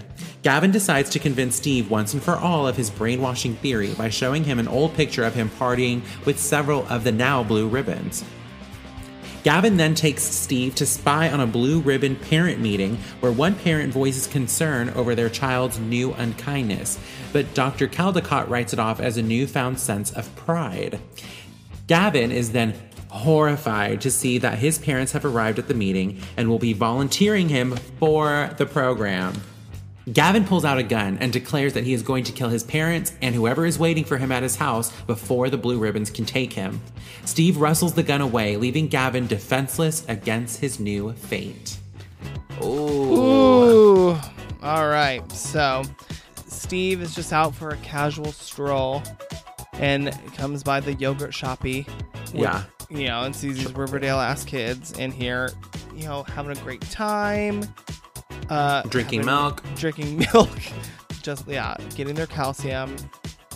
Honestly, they're probably just they're drinking so much milk that they're probably just inheriting the rage that the cow had that was being held against his will, pumped with this pus-filled milk. Yeah, this is actually a comment on the dairy industry. Yeah, this is why dairy should go. Yeah, definitely. So he goes in. I don't know what he goes in there for. He's like kind of looking at the menu. I'm like, did you want to talk to these people? I think he kind of did, right? I think he kind of wanted to get like their perspective, but he's like, I'm just gonna hide it as wanting a fucking cup of yogurt. Yeah, like, I'm gonna get some yogurt. Oh, hey, guys. Yeah, Trent, right? Trent, right? Yeah. So Trent's like, hey, brother, come meet my friends. And then he like introduces them. First of all, there are so many of them sitting in this booth. That is obviously evil too. Like only evil people would sit like 12 to a table meant for 6. Ew, yeah, this is so weird. And he's like, this is, Becky, Holly, Noreen, Doreen. Becky, Biggs, Jesse, Carla, Polly, Noreen, Doreen. He's like, and I'm Trent. Is so he's like going down the line and you're meeting all these people and they're all pretty forgettable. One girl, Lorna, played by Crystal Cass, in her first and last movie role ever. No. Yeah, I know. She had so much promise. I know, no. And honestly, we were introduced to Lorna earlier in the film as kind of sort of being like the apple of the eye of Gavin. Yeah, the object of his masturbatory fantasies. Like exactly, right. Very that. But I'm like, not with that hair, girl. Yeah, not with that Casey Becker ass hair. No, that fucking Casey Becker and Stab ass wig. Yeah, and Stab, not Casey Becker. Not Drew. No. Yeah. I think when I was a kid, I honestly thought she was Heather Graham, and then I was like, but she kind of doesn't look like Heather Graham. I don't know who I was expecting this to be. Because she honestly, before rewatching it this time, I had rarely ever seen this movie, and I remember being like, who is the blonde girl? Because I remembered that was like, we'll get to it, but that was one of the scenes, iconic scenes. Movie stealing shows. Yeah, I mean scenes. Yeah. So he's like going around and he's trying to be open-minded to their perspective and but they're not likable. But he calls it out. He's like, hey Trent, like, didn't you guys like literally get in a fight the other day? And he's like, yeah. But, we found peace. That's what separates us from the animals. And he's like, okay, whatever the hell that means. Like, what the fuck did you just call me, bitch? Yeah, excuse me? Get the fuck up. Yeah. And then Gavin comes in. He's all, hey, Steve, I need to talk to you. And they're like, they all get up, It's confrontation time. It's Sharks for the Jets. And they're all, what are you doing in our yogurt shoppy? And he's like, I'm just trying to talk to Steve. Trying to save him. Then the insult of all insults comes when Randy, or whatever the hell her name is, goes, why don't you make like a tree and leave? Girl, when she said that, I was like, the library is open. I was like, you were. I fucking death dropped. I was. Right. I was gooped, gagged. Yeah, gooped. I'm like, what? The gumption, the audacity, or whatever it is that Taste says. This bitch may not be a lot of things, but what she is a motherfucking comedian. Yes. Yes. You are the winner of this mini challenge. Girl. But then when Gavin is explaining to Steve, like, no, I knew these kids before you did. And I used to party with them. Then we see that this bitch making these corny ass jokes with snorting coke off the motherfucking table. That picture, I guffawed. It was so funny. He's like, look. And it's just this extravagant picture of these actors She's like, I think she's smoking a cigarette, but it does look like she's snorting cocaine. Oh, I thought it was a straw. I know it looks like a straw, but I was like, because I think I noticed that too. I was like, whoa, that's a lot. Yeah, but it's just them like partying, but they look so ridiculous. This picture looks like almost like an advertisement for like a rock band they look like they're like backstage. Like an album cover. Yeah, or something. Oh yeah. This is so fucking Like stupid. this is like the fucking Rolling Stones like Yeah. fucking partying. Yeah, exactly. I was like, oh, and he's like, these are my friends. He's actually in the picture if you notice. He's like on the side, like Yeah. yeah, which is just so ridiculous. Brooding, yeah. But I laughed out loud. It was so funny. And he's like, look, I'm gonna prove it to you. This is crazy. He's like, all right, fine. Prove it to me. And so they go to the school where there's like an evil PTA meeting happening. And it's they're like, I don't even know where they are. Somehow they're like in the vents or something, looking down, like in the ceiling. Honestly, it is weird the way these kids get around. Yeah, yeah. They're always in the boiler room, the vents. In the fucking rooms of a mental asylum. Yeah. Like, girl. So they're like watching through this grate, and Dr. Caldecott, he's there leading this little Q&A with the parents. Who one woman's like, I don't know about this. Like, my kid is like kind of an asshole now. Like to everybody who's like not a blue ribbon. And he's like, that I know how that seems, but that's just them having a sense of pride. It's like, what? Yeah. That's the justification. Obviously, like, some of these parents do not know what the fuck is going on. No, all these parents are just like blindly letting their children be part of this program because they're so desperate to like for anything that can help. Are disciplining your child not enough? Like, this is your only answer? Right. Brainwashing your children? But if my kid came back like this, like completely different, I'd be like, something's wrong. Right. And this lady, she tries. She's all, my kid's different. And they're all, no. just better. They're like, you mean snobbish because they have more pride? Maybe you should learn from them. Yeah. Maybe you need some pride. Look at your outfit. Yeah. Are you proud to be wearing Local what you're wearing? woman. Townie. Local woman.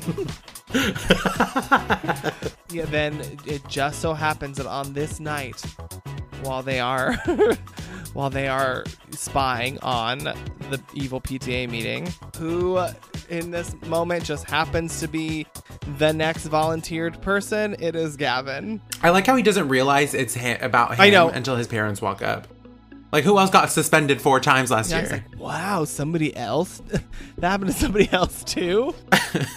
Whoa, crazy. What a coincidence. That's where the weed is, Yeah. kind of hinging on his ability to obtain information. Yes, to just like discern that these people are just talking about him. They're like, yes, and his name is Gavin. And he's like, wow, I wonder who that is. There's another Gavin at this school? Interesting. You know Gavin? He's in the vent spying on us right now. He's like, who could this be? Who is it? And it's him. And so, of course, he's very upset. As anyone would be, I guess. This is honestly one of the most terrifying things that I can think of. And I think this is also why this is a lot of people's fear, which is why we have so many conspiracy theories out there at this time. Right. Of just this big thing, like this big sinister plan to keep people under control. Like, this is a very scary thought, especially when it's more close to home, like your school and your parents and selling like, you oh out. my god, they're out to get you and transform you into a robot. Yeah, God, parents just don't understand. This is scary. This is a scary thought. A lot of people are scared by this idea. Right. So then they go out to like the water, and he's like, venting.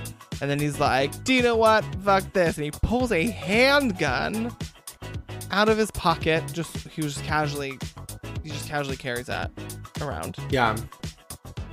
And he's like, I'm gonna kill my parents. I'm gonna go home and smoke these fools. Yes, literally. It's like, I'm gonna smoke them all.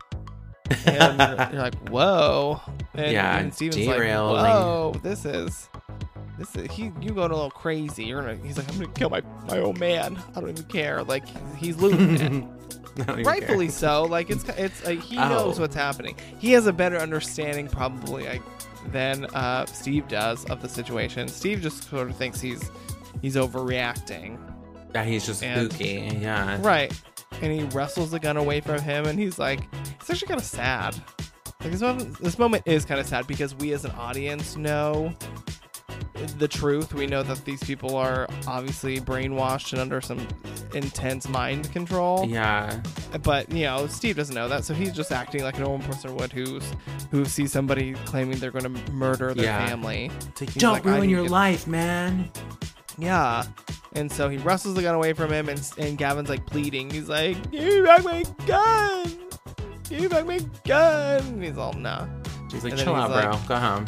Yeah, and at this point, Gavin's fate is sealed. Soon after, Gavin arrives back at school, but he is different. Steve, Rachel, and UV are stunned to see that Gavin is now a blue ribbon prep. After Gavin blows off Rachel, Steve attempts to talk to Gavin, but he and UV are attacked by the blue ribbons. They seal off the cafeteria and beat Steve, with Gavin landing the final blow. When Steve decides to eat lunch in the boiler room, he discovers that Mr. Newberry isn't as off as he portrays himself to be, but is actually faking his simplicity in order to disappear. As Steve walks home through the woods, he's tormented by a group of blue ribbons who taunt and chase him.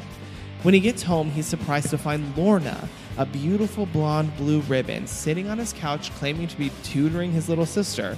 Steve asks her to leave, but she uses the restroom first. When she catches a glimpse of the handsome Steve, she's overcome with wild sexual energy. She exits the bathroom with her top open and attempts to seduce Steve. However, when he rejects her, she becomes filled with rage, smashes her head against a mirror, and attacks Steve with a shard of glass. When she comes to, she acts as if nothing has happened and leaves with blood streaming down her face. We then see Lorna on a slab where Dr. Caldecott and another doctor discuss that when the teens are sexually aroused, their dopamine levels spike and they become violent. They then proceed to operate on her even more. Wrong, bad, wrong. Bad, wrong, bad, wrong. Those are not just the reviews of this movie. According to Rotten Tomatoes, wrong, bad, wrong. Yeah, right. According to the 5 people in the test audiences who they took their advice. Honestly. But Gavin is now changed. This is scary. Yes, now we know that it's true. Yeah, I want to know how much time has passed. Is this literally the next day?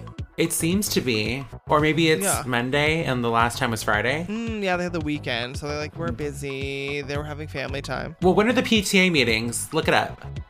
Yeah. Yeah, those happen every other Wednesday. Let me see. Cradle Bay PTA. Evil PTA meetings. So, yeah, he walks in and they are gooped. They are gagged, honey, by the transformation. Like, they cut his hair. Who put the acid in my Spam? So then we have this confrontation between the blue ribbons and Steve, because he's like, I'm gonna go talk to my friend, and they're all like, hey man, he's back the fuck up. Back up. And he's like, what are you talking about? This is a free school.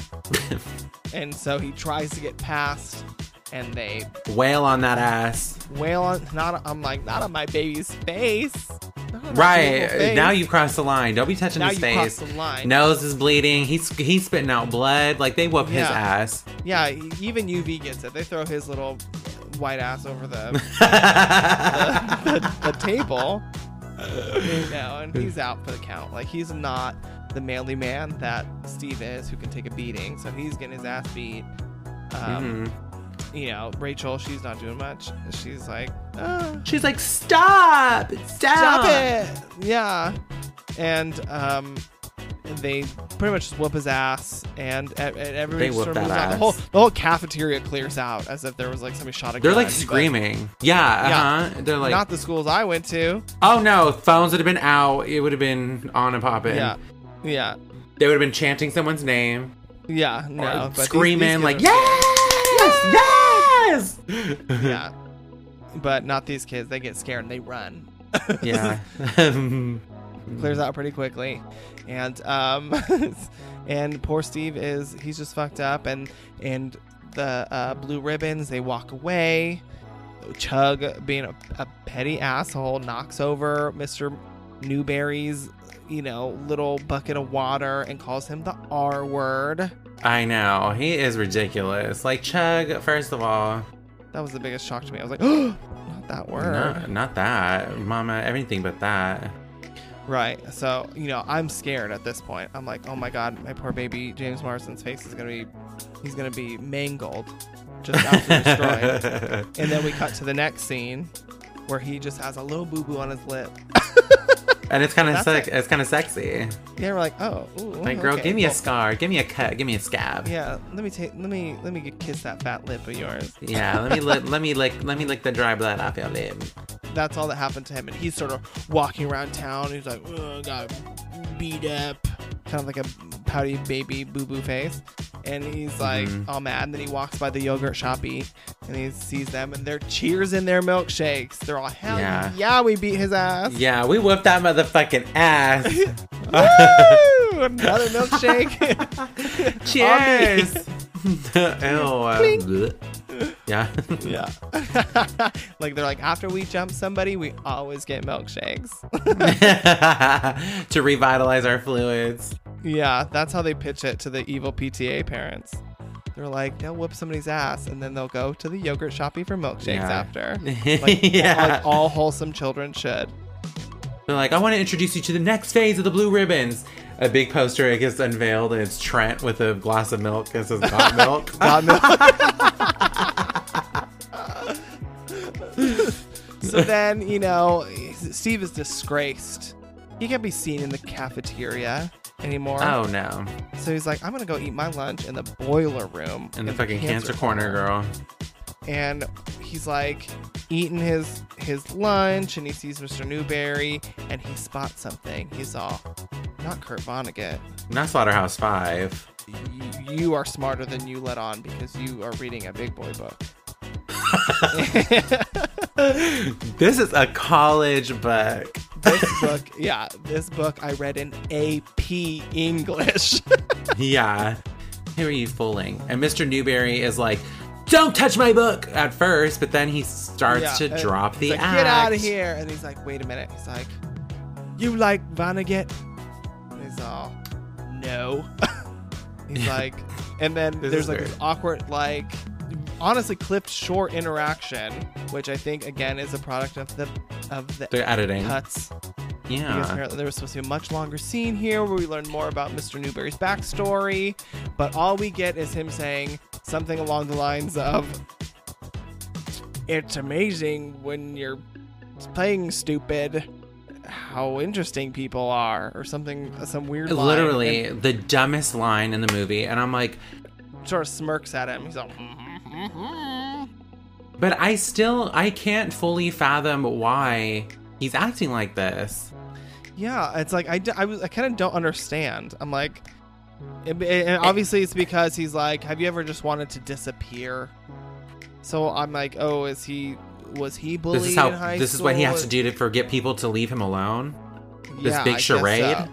Yeah, maybe he was famous. Is that Brad Pitt? Yeah, he's like, I don't think you know who I am. I don't, I used to live in Seattle, and I was in a little band named Nirvana. Yeah. I am Kurt Cobain. And, yeah, I faked my own death. Yeah, I faked my own death, and now I clean shit out of the high school toilets. I don't get it, and I also don't ever feel like they probably explain this even in the director's cut. Like, I mean, I don't know. It's like, it's sort of like, okay, but why? Like, what is the importance of this? What is the importance of him wanting to disappear and like having this like connection with Steve? Does Steve want to disappear? Is that his motive and this is how they're connecting? I don't really see Steve as like needing to disappear. Maybe in this moment because he got his ass whooped in front of his friends, but like. Yeah. And also, I don't think this is anything on William Sadler's part because I think he does a great job. But his performance seems so over the top that it almost puts it outside of this movie. Like it's meant for a different film almost. Yeah, like Home Alone. Yeah. And just the fact that he's like you know what I mean. Yes. He's like the pigeon lady or the fucking shovel snowman.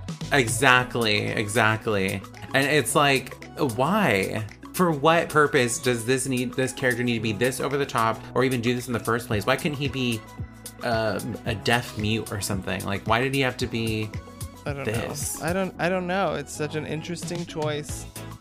And he's obviously there to be a sort of deus machina for these characters, which is like basically this person who's going to come and save them a lot.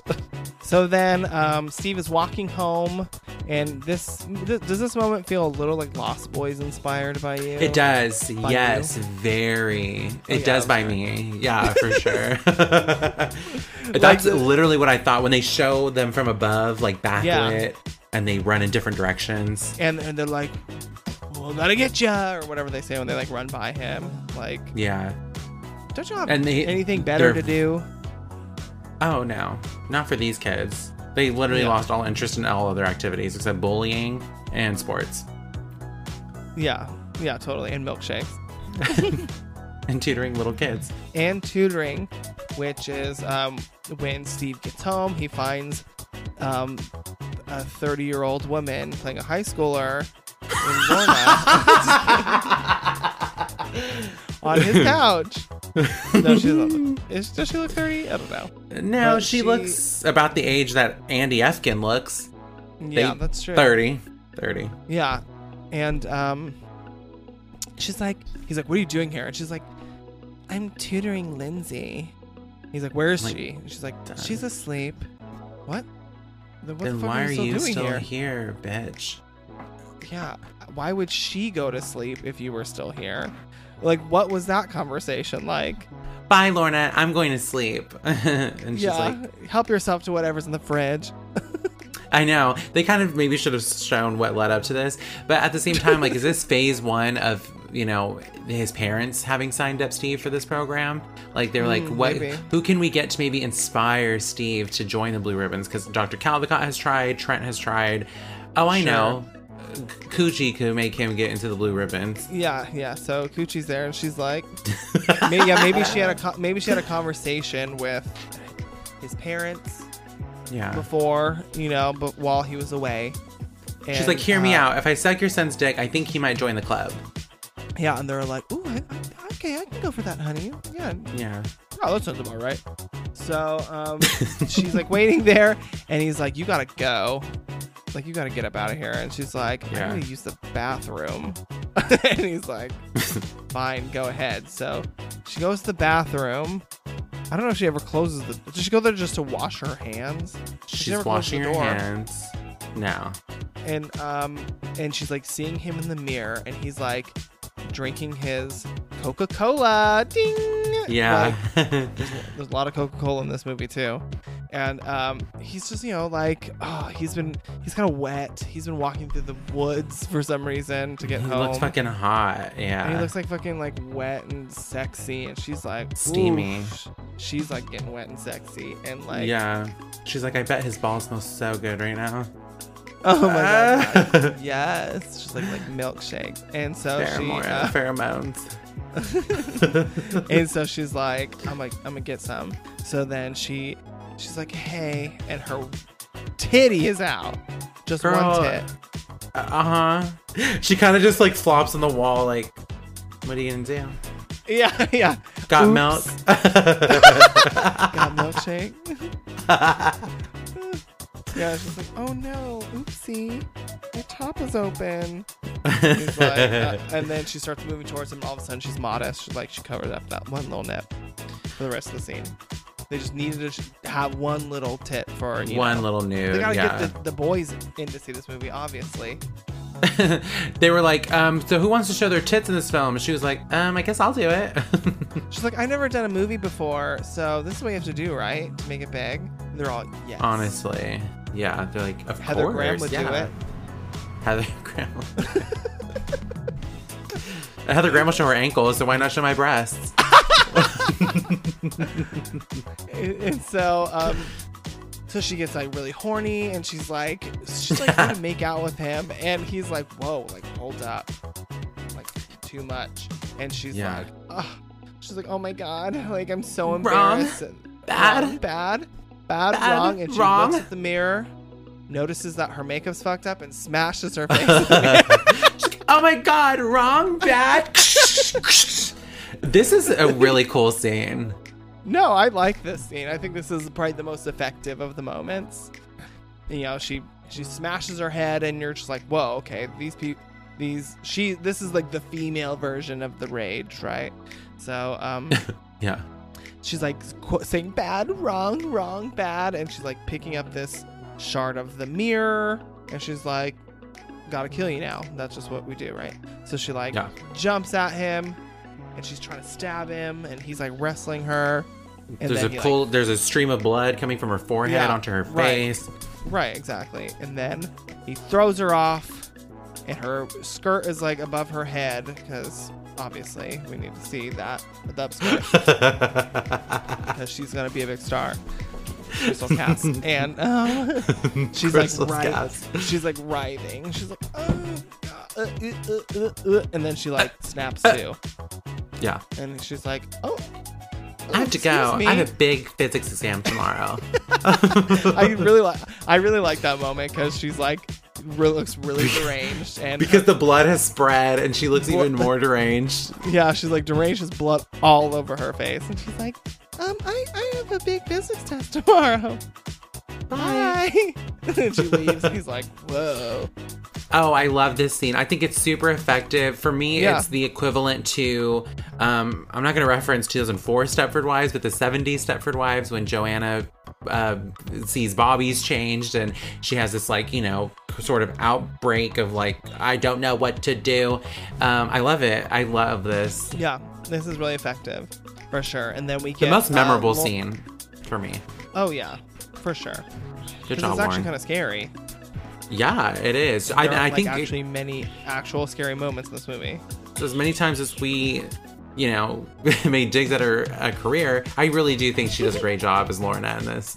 Yeah, exactly. Particularly. I can't imagine why she never returned for another movie. I know. Just like, okay, show your tit, up skirt, and you're out of here. So like we've seen all we need to see. Yeah, literally. So then we see Lorna on a slab, and this is where we find out that they are being operated on, probably lobotomized in a way, and you know, we see Dr. What's his name? Caldecott.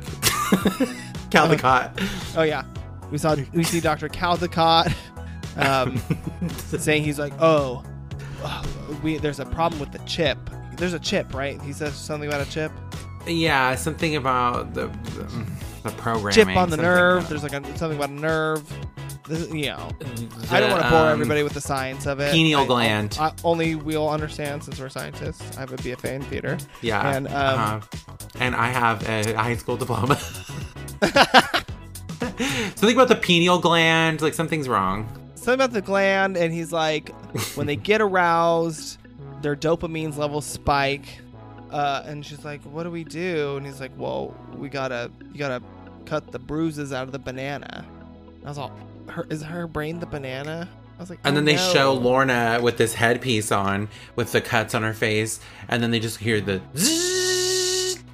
That's comedic to me. I think that this part plays into that what I thought this might have been maybe borderline dark comedy is because of the way that it's being talked about. And she's just sitting there like, it's sort of campy. And then they're like, we got to cut the bruises off the banana. And then they just show Lorna and they're like all fully geared up with a headgear. And it's like, it's like, that is so funny to me. Yeah, I laughed. And she's like, tell her parents she's going to be missing cheerleading practice this week. Yes. Yeah. I'm like, oh, okay.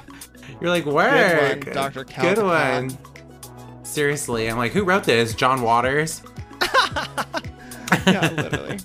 Rachel goes to have a smoke in the boiler room and finds a disc left for her. However, she is followed by Chug. When she rejects his offer to go out with her again, he becomes filled with rage and begins to sexually assault her. However, she is saved by Mr. Newberry's failed rat device as the high frequency causes Chug's head to go haywire. As he writhes in pain, Rachel escapes. Chug destroys the machine and leaves the boiler room while glitching. Steve goes to Rachel's trailer where she shows him that Gavin left them a message on the CD telling them of overhearing Dr. Caldecott being upset over the mention of the Bishop Flats 11. Rachel shows Steve some files showing that Caldecott worked in Bishop Flats at a psychiatric facility where he practiced neuropharmacology, or as Steve puts it, mind control. Very astute of you, Steve. I don't know how you came to that conclusion. I don't know, but yeah. You mean like mind control? I'm like, I was thinking like drugs, but sure. They decide to head there to investigate. On the ferry, Steve tells Rachel about his late brother who committed suicide and that his family moved to Cradle Bay to escape their pain. In the psych ward, Steve and Rachel run into several disturbed patients, frightening them into a room where a young girl rocks in a chair and repeats a whimsical phrase. She becomes increasingly agitated and begins riling up the other patients, grabbing the attention of the security guard. To ensure they are not caught, Rachel punches the girl in the face, causing the crowd to disperse. Steve sees from the name on her ID bracelet that she is Dr. Caldecott's daughter. They make a run for it and escape the facility. Girl, this is the most problematic part of the movie. This part is so ridiculous. So, okay, so first we got the boiler room scene. So Rachel, she's like, I'm gonna go have a smoke. And of course, Chug follows her ass in there.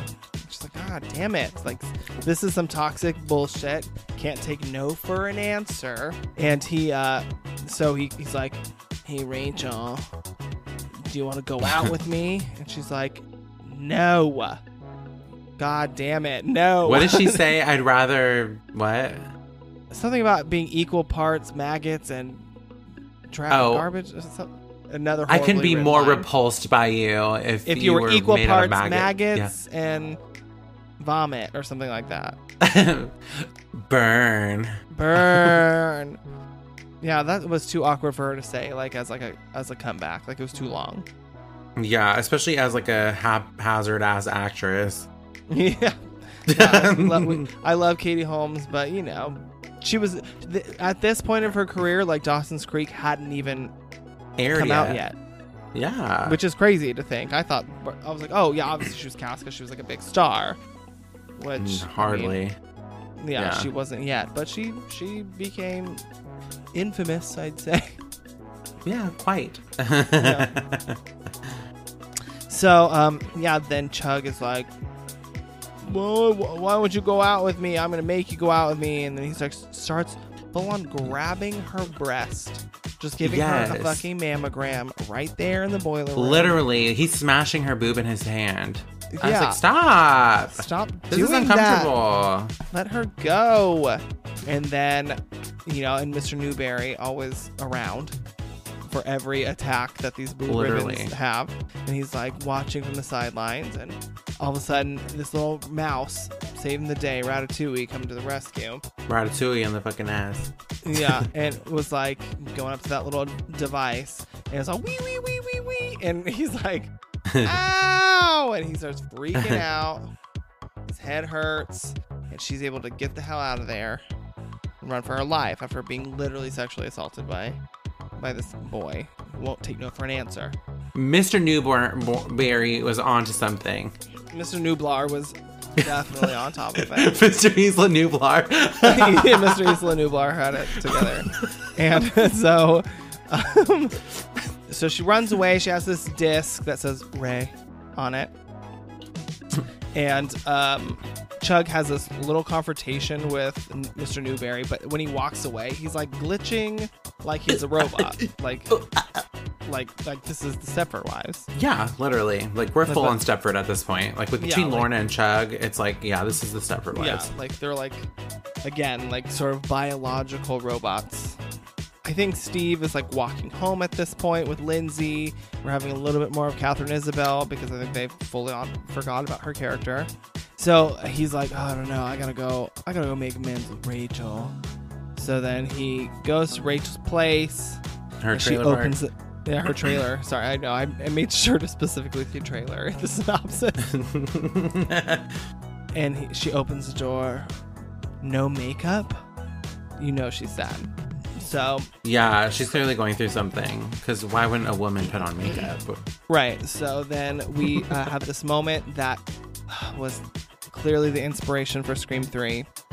Where Oh, literally. I was thinking, I'm like, they were like, how should we bring Randy back? And they're like, have you seen Disturbing Behavior? good. Nobody else has. This will be perfect.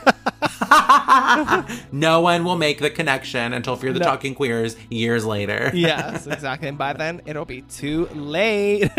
Gotcha. So then we have this like moment where Gavin shows up and he's like, if you're watching this, I'm already dead. And then he continues by saying, these are the rules of a trilogy. I hate you so much. No, that's not what happens. Wrong movie. So basically he's like, oh, they probably got me. Take care of my, my baby girl UV. And That tells me that they had something gay going on. I think there are some clear undertones here. sure, why not? Sure. I love that. And then they but he ultimately he's like, oh yeah, and I heard them talk about the Bishop Flats 11. I love how in the video he goes, that must mean something, right? Yeah, even he's like, I don't know, this might be bullshit. Yeah. But Let me tell you what I heard. Right, and so they're like, wow, and then so as easy as it is, Rachel's like, I've got these files. But she definitely has the internet, so that's good. She does. Well, they watched that on a computer monitor. A colored one, too. Yeah, It's she's in rich. color. She's actually rich. That trailer park is a lie. Yeah, because the DVD looks great. Yeah, she's actually a scam artist. She's the one who was in there doing Napster. Yeah, she's actually the creator of Napster. And so they're like, look at this. Like, it says that Dr. Caldecott worked in Bishop Flats at this psychiatric ward. And And let's go guess what? He practiced neuropharmacology. And he's like, oh, you mean mind control? And she's like, Exactly. yes. They're like, well, let's go investigate. And she's like, hell yeah, razor. Yeah, literally, again, with the fucking razor. Yeah. Like, quit trying to make razor happen, Rachel. It's not going to happen. They make their way to the ferry. They have a sunset conversation, very romantic, about his dead brother. That's why So I guess- conveniently the ferry was leaving at 6, so that we can Yeah. see Katie Holmes' brood in the sunset. Oh my god, and it is stunning for sure. And they have this conversation, which what we read before was that there was more to the backstory of Yes. Alan, who apparently there was a murder-suicide of him and his girlfriend, which is like, okay, that's not addressed. It's just he committed suicide. They connect over that. He has a reason to be broody too, and so they take their broody asses to the psych ward, which they just walk in. Okay. I don't appreciate the fact that they treated this insane asylum as if it were a fucking Horror Nights maze. Yeah, literally. Yeah. And I think this is like, they were like, oh no, this movie hasn't had very many scary moments. What can we do? Let's put them in this psych ward and have them just bounce back and forth between all these different scary ass fucking inmates, or not inmates, but patients. Residents. Residents of this psych ward, and who are just absolutely horrifying versions of what probably people actually are in that situation. Yeah, and honestly, it's like, first of all, how the fuck did they get past security? How'd they get into this building? How'd they get into the hallways? Now they're in people's rooms. It's like, no, you got me fucked up. Yeah, they just easily make their way through while sort of, oh my god, but that one who's like flossing his teeth to where he's just blood coming out everywhere. It is scary, but it's like, woof. Like, this is of the times. This was just not very sensitive. And, so they make their way through the spooky ass hallways of the psych ward, and they make it to this room where this young woman is rocking in her rocking chair, and she's like repeating something about the magical creatures of the forest or the flowers or something. And she's like, "Here are the musical creatures running among the flowers. Among the flowers." And then she's like really starting to feel it, and she's like saying it louder, and she's getting louder and louder. And she's she's like I said, "Hear the musical creatures of the flowers." Woo! And like, the other patients are loving it. They're all like, "Yes, I love it." Yeah, it's a pep rally every day. Oh yeah, and then they're like, "Wait, the security guard is coming. Like, this bitch needs to shut the fuck up." Shut the fuck up. And then probably to me, one of the funniest moments in this movie is watching Katie Holmes deck this girl in the face with a right hook. Just like my jaw was on the floor, and so was hers. Yeah, her jaw was behind her head. She just punched this girl square in the face and knocked her out, and everybody's like, "Oh, guess the song's over. Party's over. Gotta go back to my business." But again, just like you said that earlier with the fight, like people at your school would have been all over this. Okay, well, when I was in the insane asylum, and there was people, every time there was a fight breaking out, people would go crazy too. Yeah, my God, swinging their floss in the air, fucking gowns they'd be shaking. Like, they'd be like, "Kill her!"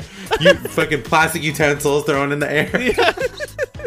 Porridge spilled all over the place. Yeah.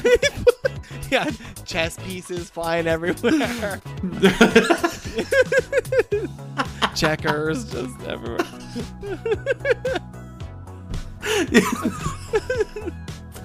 Girl.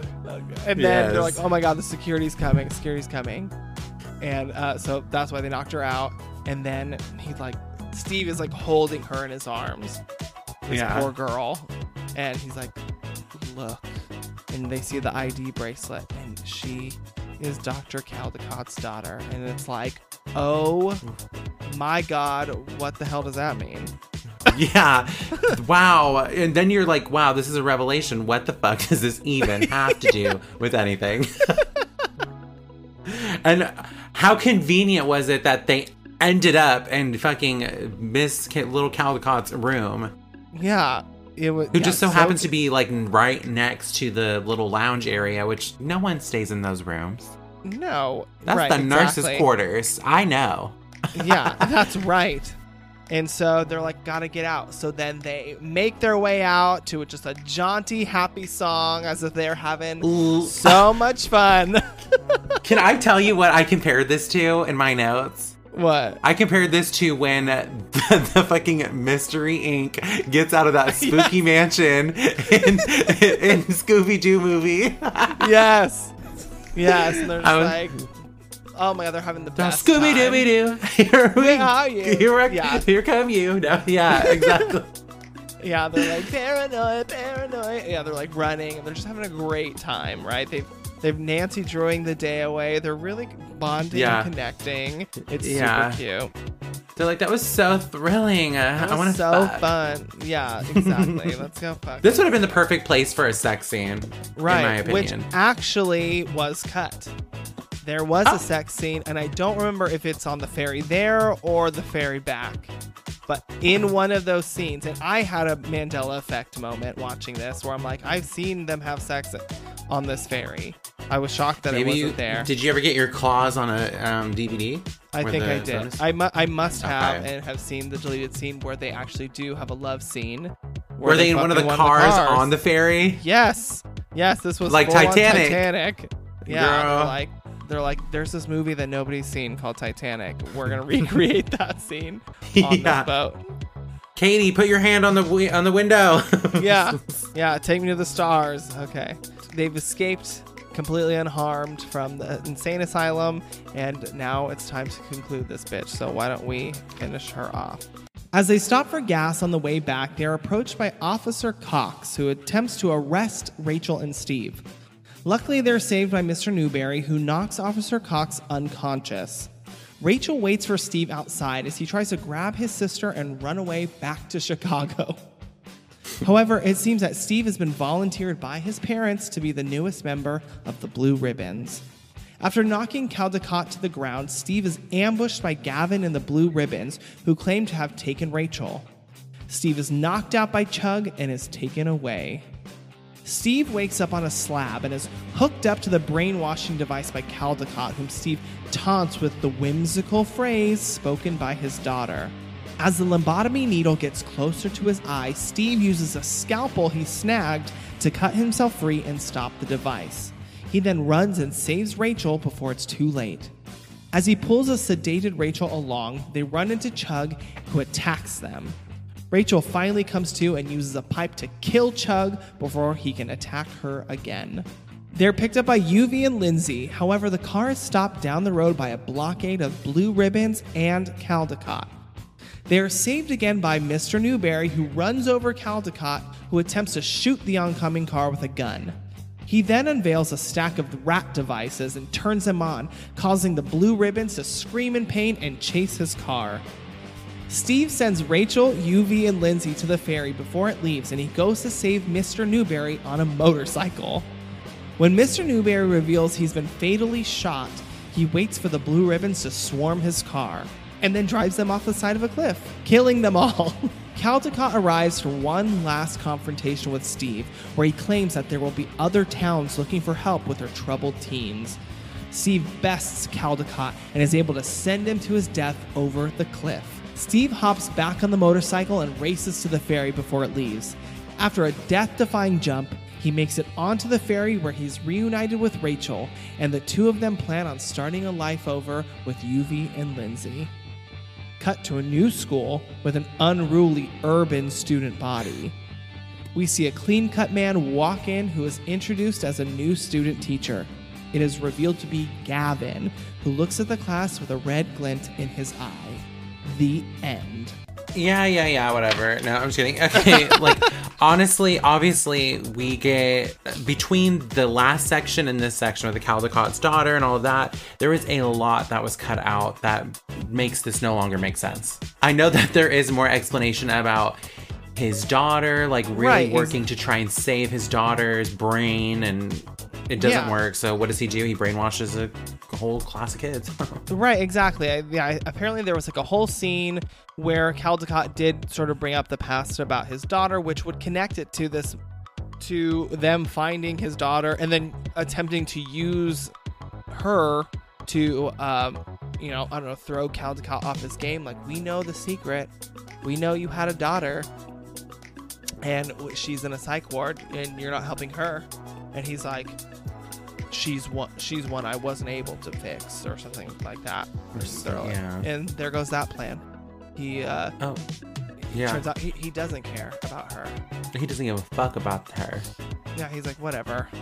I made all these new kids. And it's is that the connection we're supposed to make? He wasn't able to save her, but is there... I'm kind of... What confuses me... It's almost like his daughter was born that way and he couldn't save her with his neuropharmacology. So he's like, you know what? I'm just going to save all the other teenagers in the world by making them worse. It doesn't seem to me like she was an unruly, rebellious child who he turned into a good kid. And then she, lost her mind or something like that. It looks like she was, like you said, she was born with some sort of mental disorder, and then he wasn't able to cure that, and then he's decided to equate that with turning bad kids into good kids, which honestly he doesn't achieve that either. I think that the Blue assholes. Ribbons are worse behaved than the stoners and the skaters and the motorheads. We never see any of them act up. It's just them. Yeah, they're just trying to get drunk and smoke weed and dance in their truck. Meanwhile, the blue ribbons are trying to fuck and beat ass. Yeah, and they're snapping necks, smashing mirrors, Ripping out septum piercings. Yeah, like, they're a mess. So smashing their head into mirrors. Like, this is a mess. I'm like, how can you be proud of this work? Where's your pride, Dr. Caldecott? Yeah. You shouldn't be proud of this work. Your work sucks. Yeah, and your mustache looks ridiculous. Yeah. Even though I'm worst of all. Just kidding. So we have, we had this confrontation, but where Mr. Newberry just appears everywhere. He saves them when they're being like arrested by Officer Cox, who I think also had more of a story. I think there was supposed to be more to explain why Officer Cox is so invested in this blue ribbon bullshit. Like, why is he such a big part of this? Is he friends with Dr. Caldecott? Like, what's going on? Yeah, we are never given an explanation about what Officer Cox has to do with any of this, other than he seems to be protecting the blue ribbons and is out to get Steve and Rachel. And how does Mr. Newberry, I mean, I guess that he's kind of following this as the story unfolds as well, but it's kind of like he's very conveniently placed in places where we need him. Everywhere. Exactly. Like, is he stalking them? Yeah, is he obsessed with them? Like, I mean, who wouldn't be obsessed with Steve? Like, come on. Literally. He is so beautiful. Anyway, so yeah, he's like conveniently everywhere. He saves them by knocking out Officer Cox, and then they go home and they try to. I love how he's like, me and Lindsay are leaving back to Chicago, where no one will ever look for us. Yeah, 2 teens on the run, and his parents are like, well, actually, you're gonna be a blue ribbon. Congrats. And apparently, again, there's more cut out here. What happened was that his parents supposedly found the gun in his room that belonged to Gavin, and that spooks his mom to where she's like, I need to, he's obviously acting out. I need to do something. He has a gun. Right, she doesn't have an explanation why he has a gun. She doesn't know he took it from Gavin. All she sees is that there's a gun in his room and he's been, depressed, and she's having a flashback. Right. Exactly, especially because her other son committed suicide. And so that's the reason why they call Dr. Caldecott. It's not explained in the theatrical version, but that's supposed to be the reason why. So Caldecott shows up, they ambush Steve, they take him away, they take Rachel away, they're finally caught. We have a little bit of a moment where we see the process of them being turned into these blue ribbons, these like lobotomized versions of their old selves. They're like it's like a needle that goes into their eye while they are watching old sitcoms. Seeing images of like WandaVision or something. Yeah, literally. And again, there's a big escape. This is our second big escape. This one not as easy as the first one. They, he saves Rachel, and this part is hilarious to me because she's literally like a limp noodle. Like, yeah, she's so ridiculous in this. Yeah, I love when he's like, when they run into Chugs, who's like getting a Coca-Cola ding from the machine, and he's like, all right, this is our big confrontation. He's like, stay here, Rachel. She's like, ugh. And he leaves her, and she just immediately just like literally flops on the ground. And then, they have a big fight. Steve has shown his manliness, really fighting for Rachel, her honor, since he fucking grabbed her boob.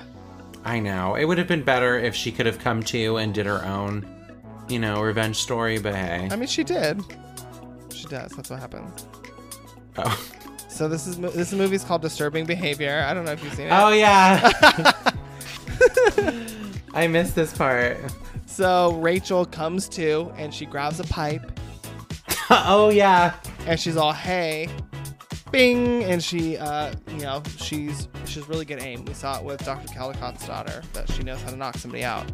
And we can only assume this is the final blow against Chug, because he's sitting there, or he's laying there face down, and all this cherry pie filling starts coming out of his head.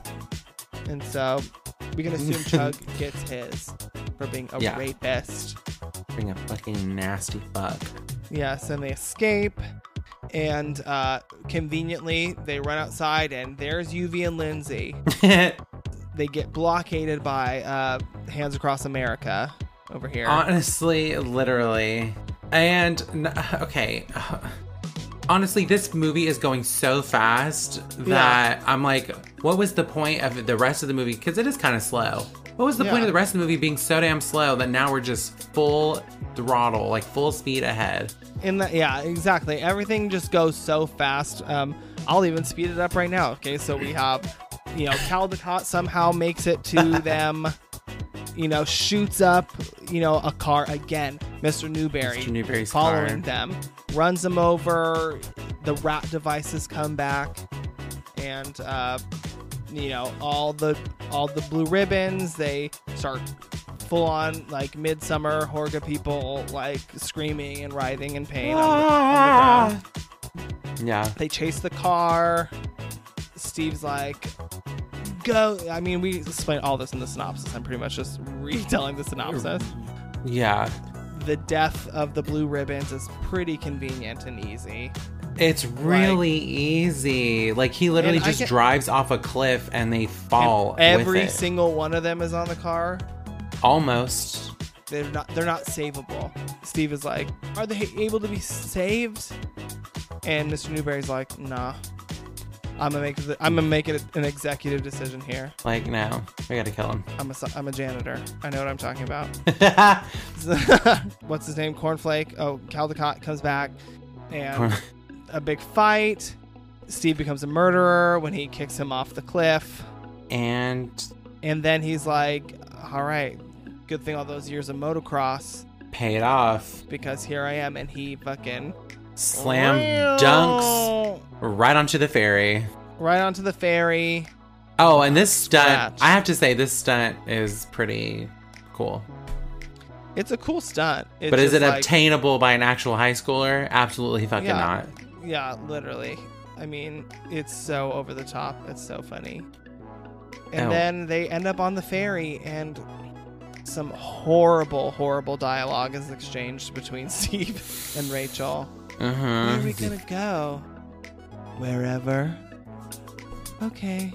It's like, why even speak here? Just kiss and roll the damn credits. Right off into the sunset. But no, not too fast. Not so fast, because now we're in the fucking hood. Obviously, that's what they're portraying this as. Yeah, Sister Act 2 back in the habit. Yeah. It's not Sister Mary Clarence. It is Gavin. Yes, here to be a student teacher at a fucking, one of these hood schools that I went to. Yeah. And Freedom Riders. Yep, exactly. Fucking Michelle Pfeiffer. Gangs of Paradise, Dangerous Minds. And Gavin's supposed to, I guess, continue Caldecott's work. How he knows how to do this? No. I don't know. Yeah, I don't think there's anything that's ever explained that not only do they become preppy, they also have an extreme amount of knowledge on how to continue lobotomizing people into becoming mindless, brainwashed preppy kids. Okay, so and real quick, in the alternate ending, Steve makes it back to the ferry where they are soon met by Gavin, holding a fucking gun and ready to kill all their asses. And when they're like, Gavin, like trying to talk him off the ledge, like, don't you remember who you used to be? And he's like, yeah, but I like who I am now better. And then he continues to try to shoot one of them, but before he can, UV comes to the rescue by having that handgun very conveniently in his pocket and shoots Gavin dead. And they all cry about it, and the movie ends. So, which I think is kind of a better ending. It's a much stronger ending, because I actually do like the idea that Gavin remembered who he was, but preferred the discipline that he had now. Because I think that speaks to a lot of teenagers who are experiencing this sort of teen angst, where sometimes it really is just down to someone's not putting their foot down and telling this kid, you can't act like this. That's true. And also, I think it gives Gavin a more a full circle moment. It gives him a stronger conclusion to his arc in this story, because in the theatrical version, he's pretty much our secondary character, who as soon as he becomes a blue ribbon pretty much disappears, other than a few more appearances like leading the blue ribbons, like during the scenes where they kidnap Steve and Rachel and stuff like that. But other than that, he's so inconsequential after that, and that's kind of weird to the audience who like invested so much of the character at first. And all of a sudden we're like, oh, we don't know this character. We don't see this character ever again. Okay. And it gives UV this moment to kind of be a little more important as well and kill his best friend. Yeah, exactly. And because his character has been so inconsequential the entire time. It's like, give him a purpose. And, you know, maybe that's what it is. It's like this person who was supposed to be his caretaker. Girl, in the alternate ending, when they show Gavin get shot, I was like, please don't tell me this is Mr. Newberry. Oh my God, imagine. Yeah, Mr. Newberry's like back from the bottom of the cliff. He's like, I gotcha, Sonny. I can't believe people didn't like this ending. I mean, I know that there are more audiences out there that want a happy ending than those who do not want a happy ending. But at the same time, it's like, I like this as a conclusion. Like, this isn't sad. This is more fine. This is more conclusive. Yeah. Exactly. This is more in line with the rest of the movie. This movie was sort of dark, and, you know, this movie... And honestly, I don't even think this is that dark of an ending. It's darker. It's darker, but it's not the darkest. It's not as dark as it could be. Right, exactly. I think that it gives them a better understanding of who the Blue Ribbons are, because we don't really get a lot of who they are. No. We get the surface level of there's like these sort of like robotic, you know, angry kids, but we don't get to see that they actually do have a little bit of... And it did play into that too, where Andy has a moment, Chuck has a moment, Lorna has a moment, you know, all these characters have, these blue ribbons have sort of this moment, and then Gavin, being the more philosophical of them all, gets to have this really great moment where he describes what it's like to not be the Doctor or the other side, to actually be a blue ribbon, and tell them what that's like for him. And I thought that was far more interesting. Right, and to come to his old self again. Like, they do have access to who they were before. Yeah. You know, because he does kind of come back in the alternate ending where he's like, he is kind of the old Gavin again. He is able to decipher the differences between who he was and who he's become. Yeah. And that's such a different interpretation than any other times that we've seen the Blue Ribbons interact with anybody. And I think that's really strong, and it would have been nice to see. But, oh well, we got that new we got, and he's now a teacher. I know. Save the urban school. Unfortunately, the studio crumbled under the pressure of the test audiences, which honestly, were they even really pressuring that much? I feel like the test audiences are given way too much trust in the way how some of these movies go. And the success... they've never worked to their benefit. So far, never, ever. And that's what I was going to say. The success of films usually come afterward anyway. So who should be in the test audience? Like, because clearly it's not the people that make these movies cult classics after and all that shit. So it's like... And I cannot believe that the studio has yet to release the director's cut and absolutely refuses to release it. That is ridiculous. That's so sad. I know, that poor director, poor David Nugget. What's his name? Nutter. Even better. David Nutter. And honestly, we watched the thing about the people from Fangoria watching this movie, and it has been screened. They love it, and they say it makes way more sense, that it makes not disturbing. It makes disturbing behavior a way better film, a easier pill to swallow, and makes it make more sense. So it's out there. The truth is out there. And hopefully one day we get on it. On DVD. Yeah, absolutely. All right, so that is Disturbing Behavior. This bake sale is closed. Girl, so what are your final thoughts on this? You hate it?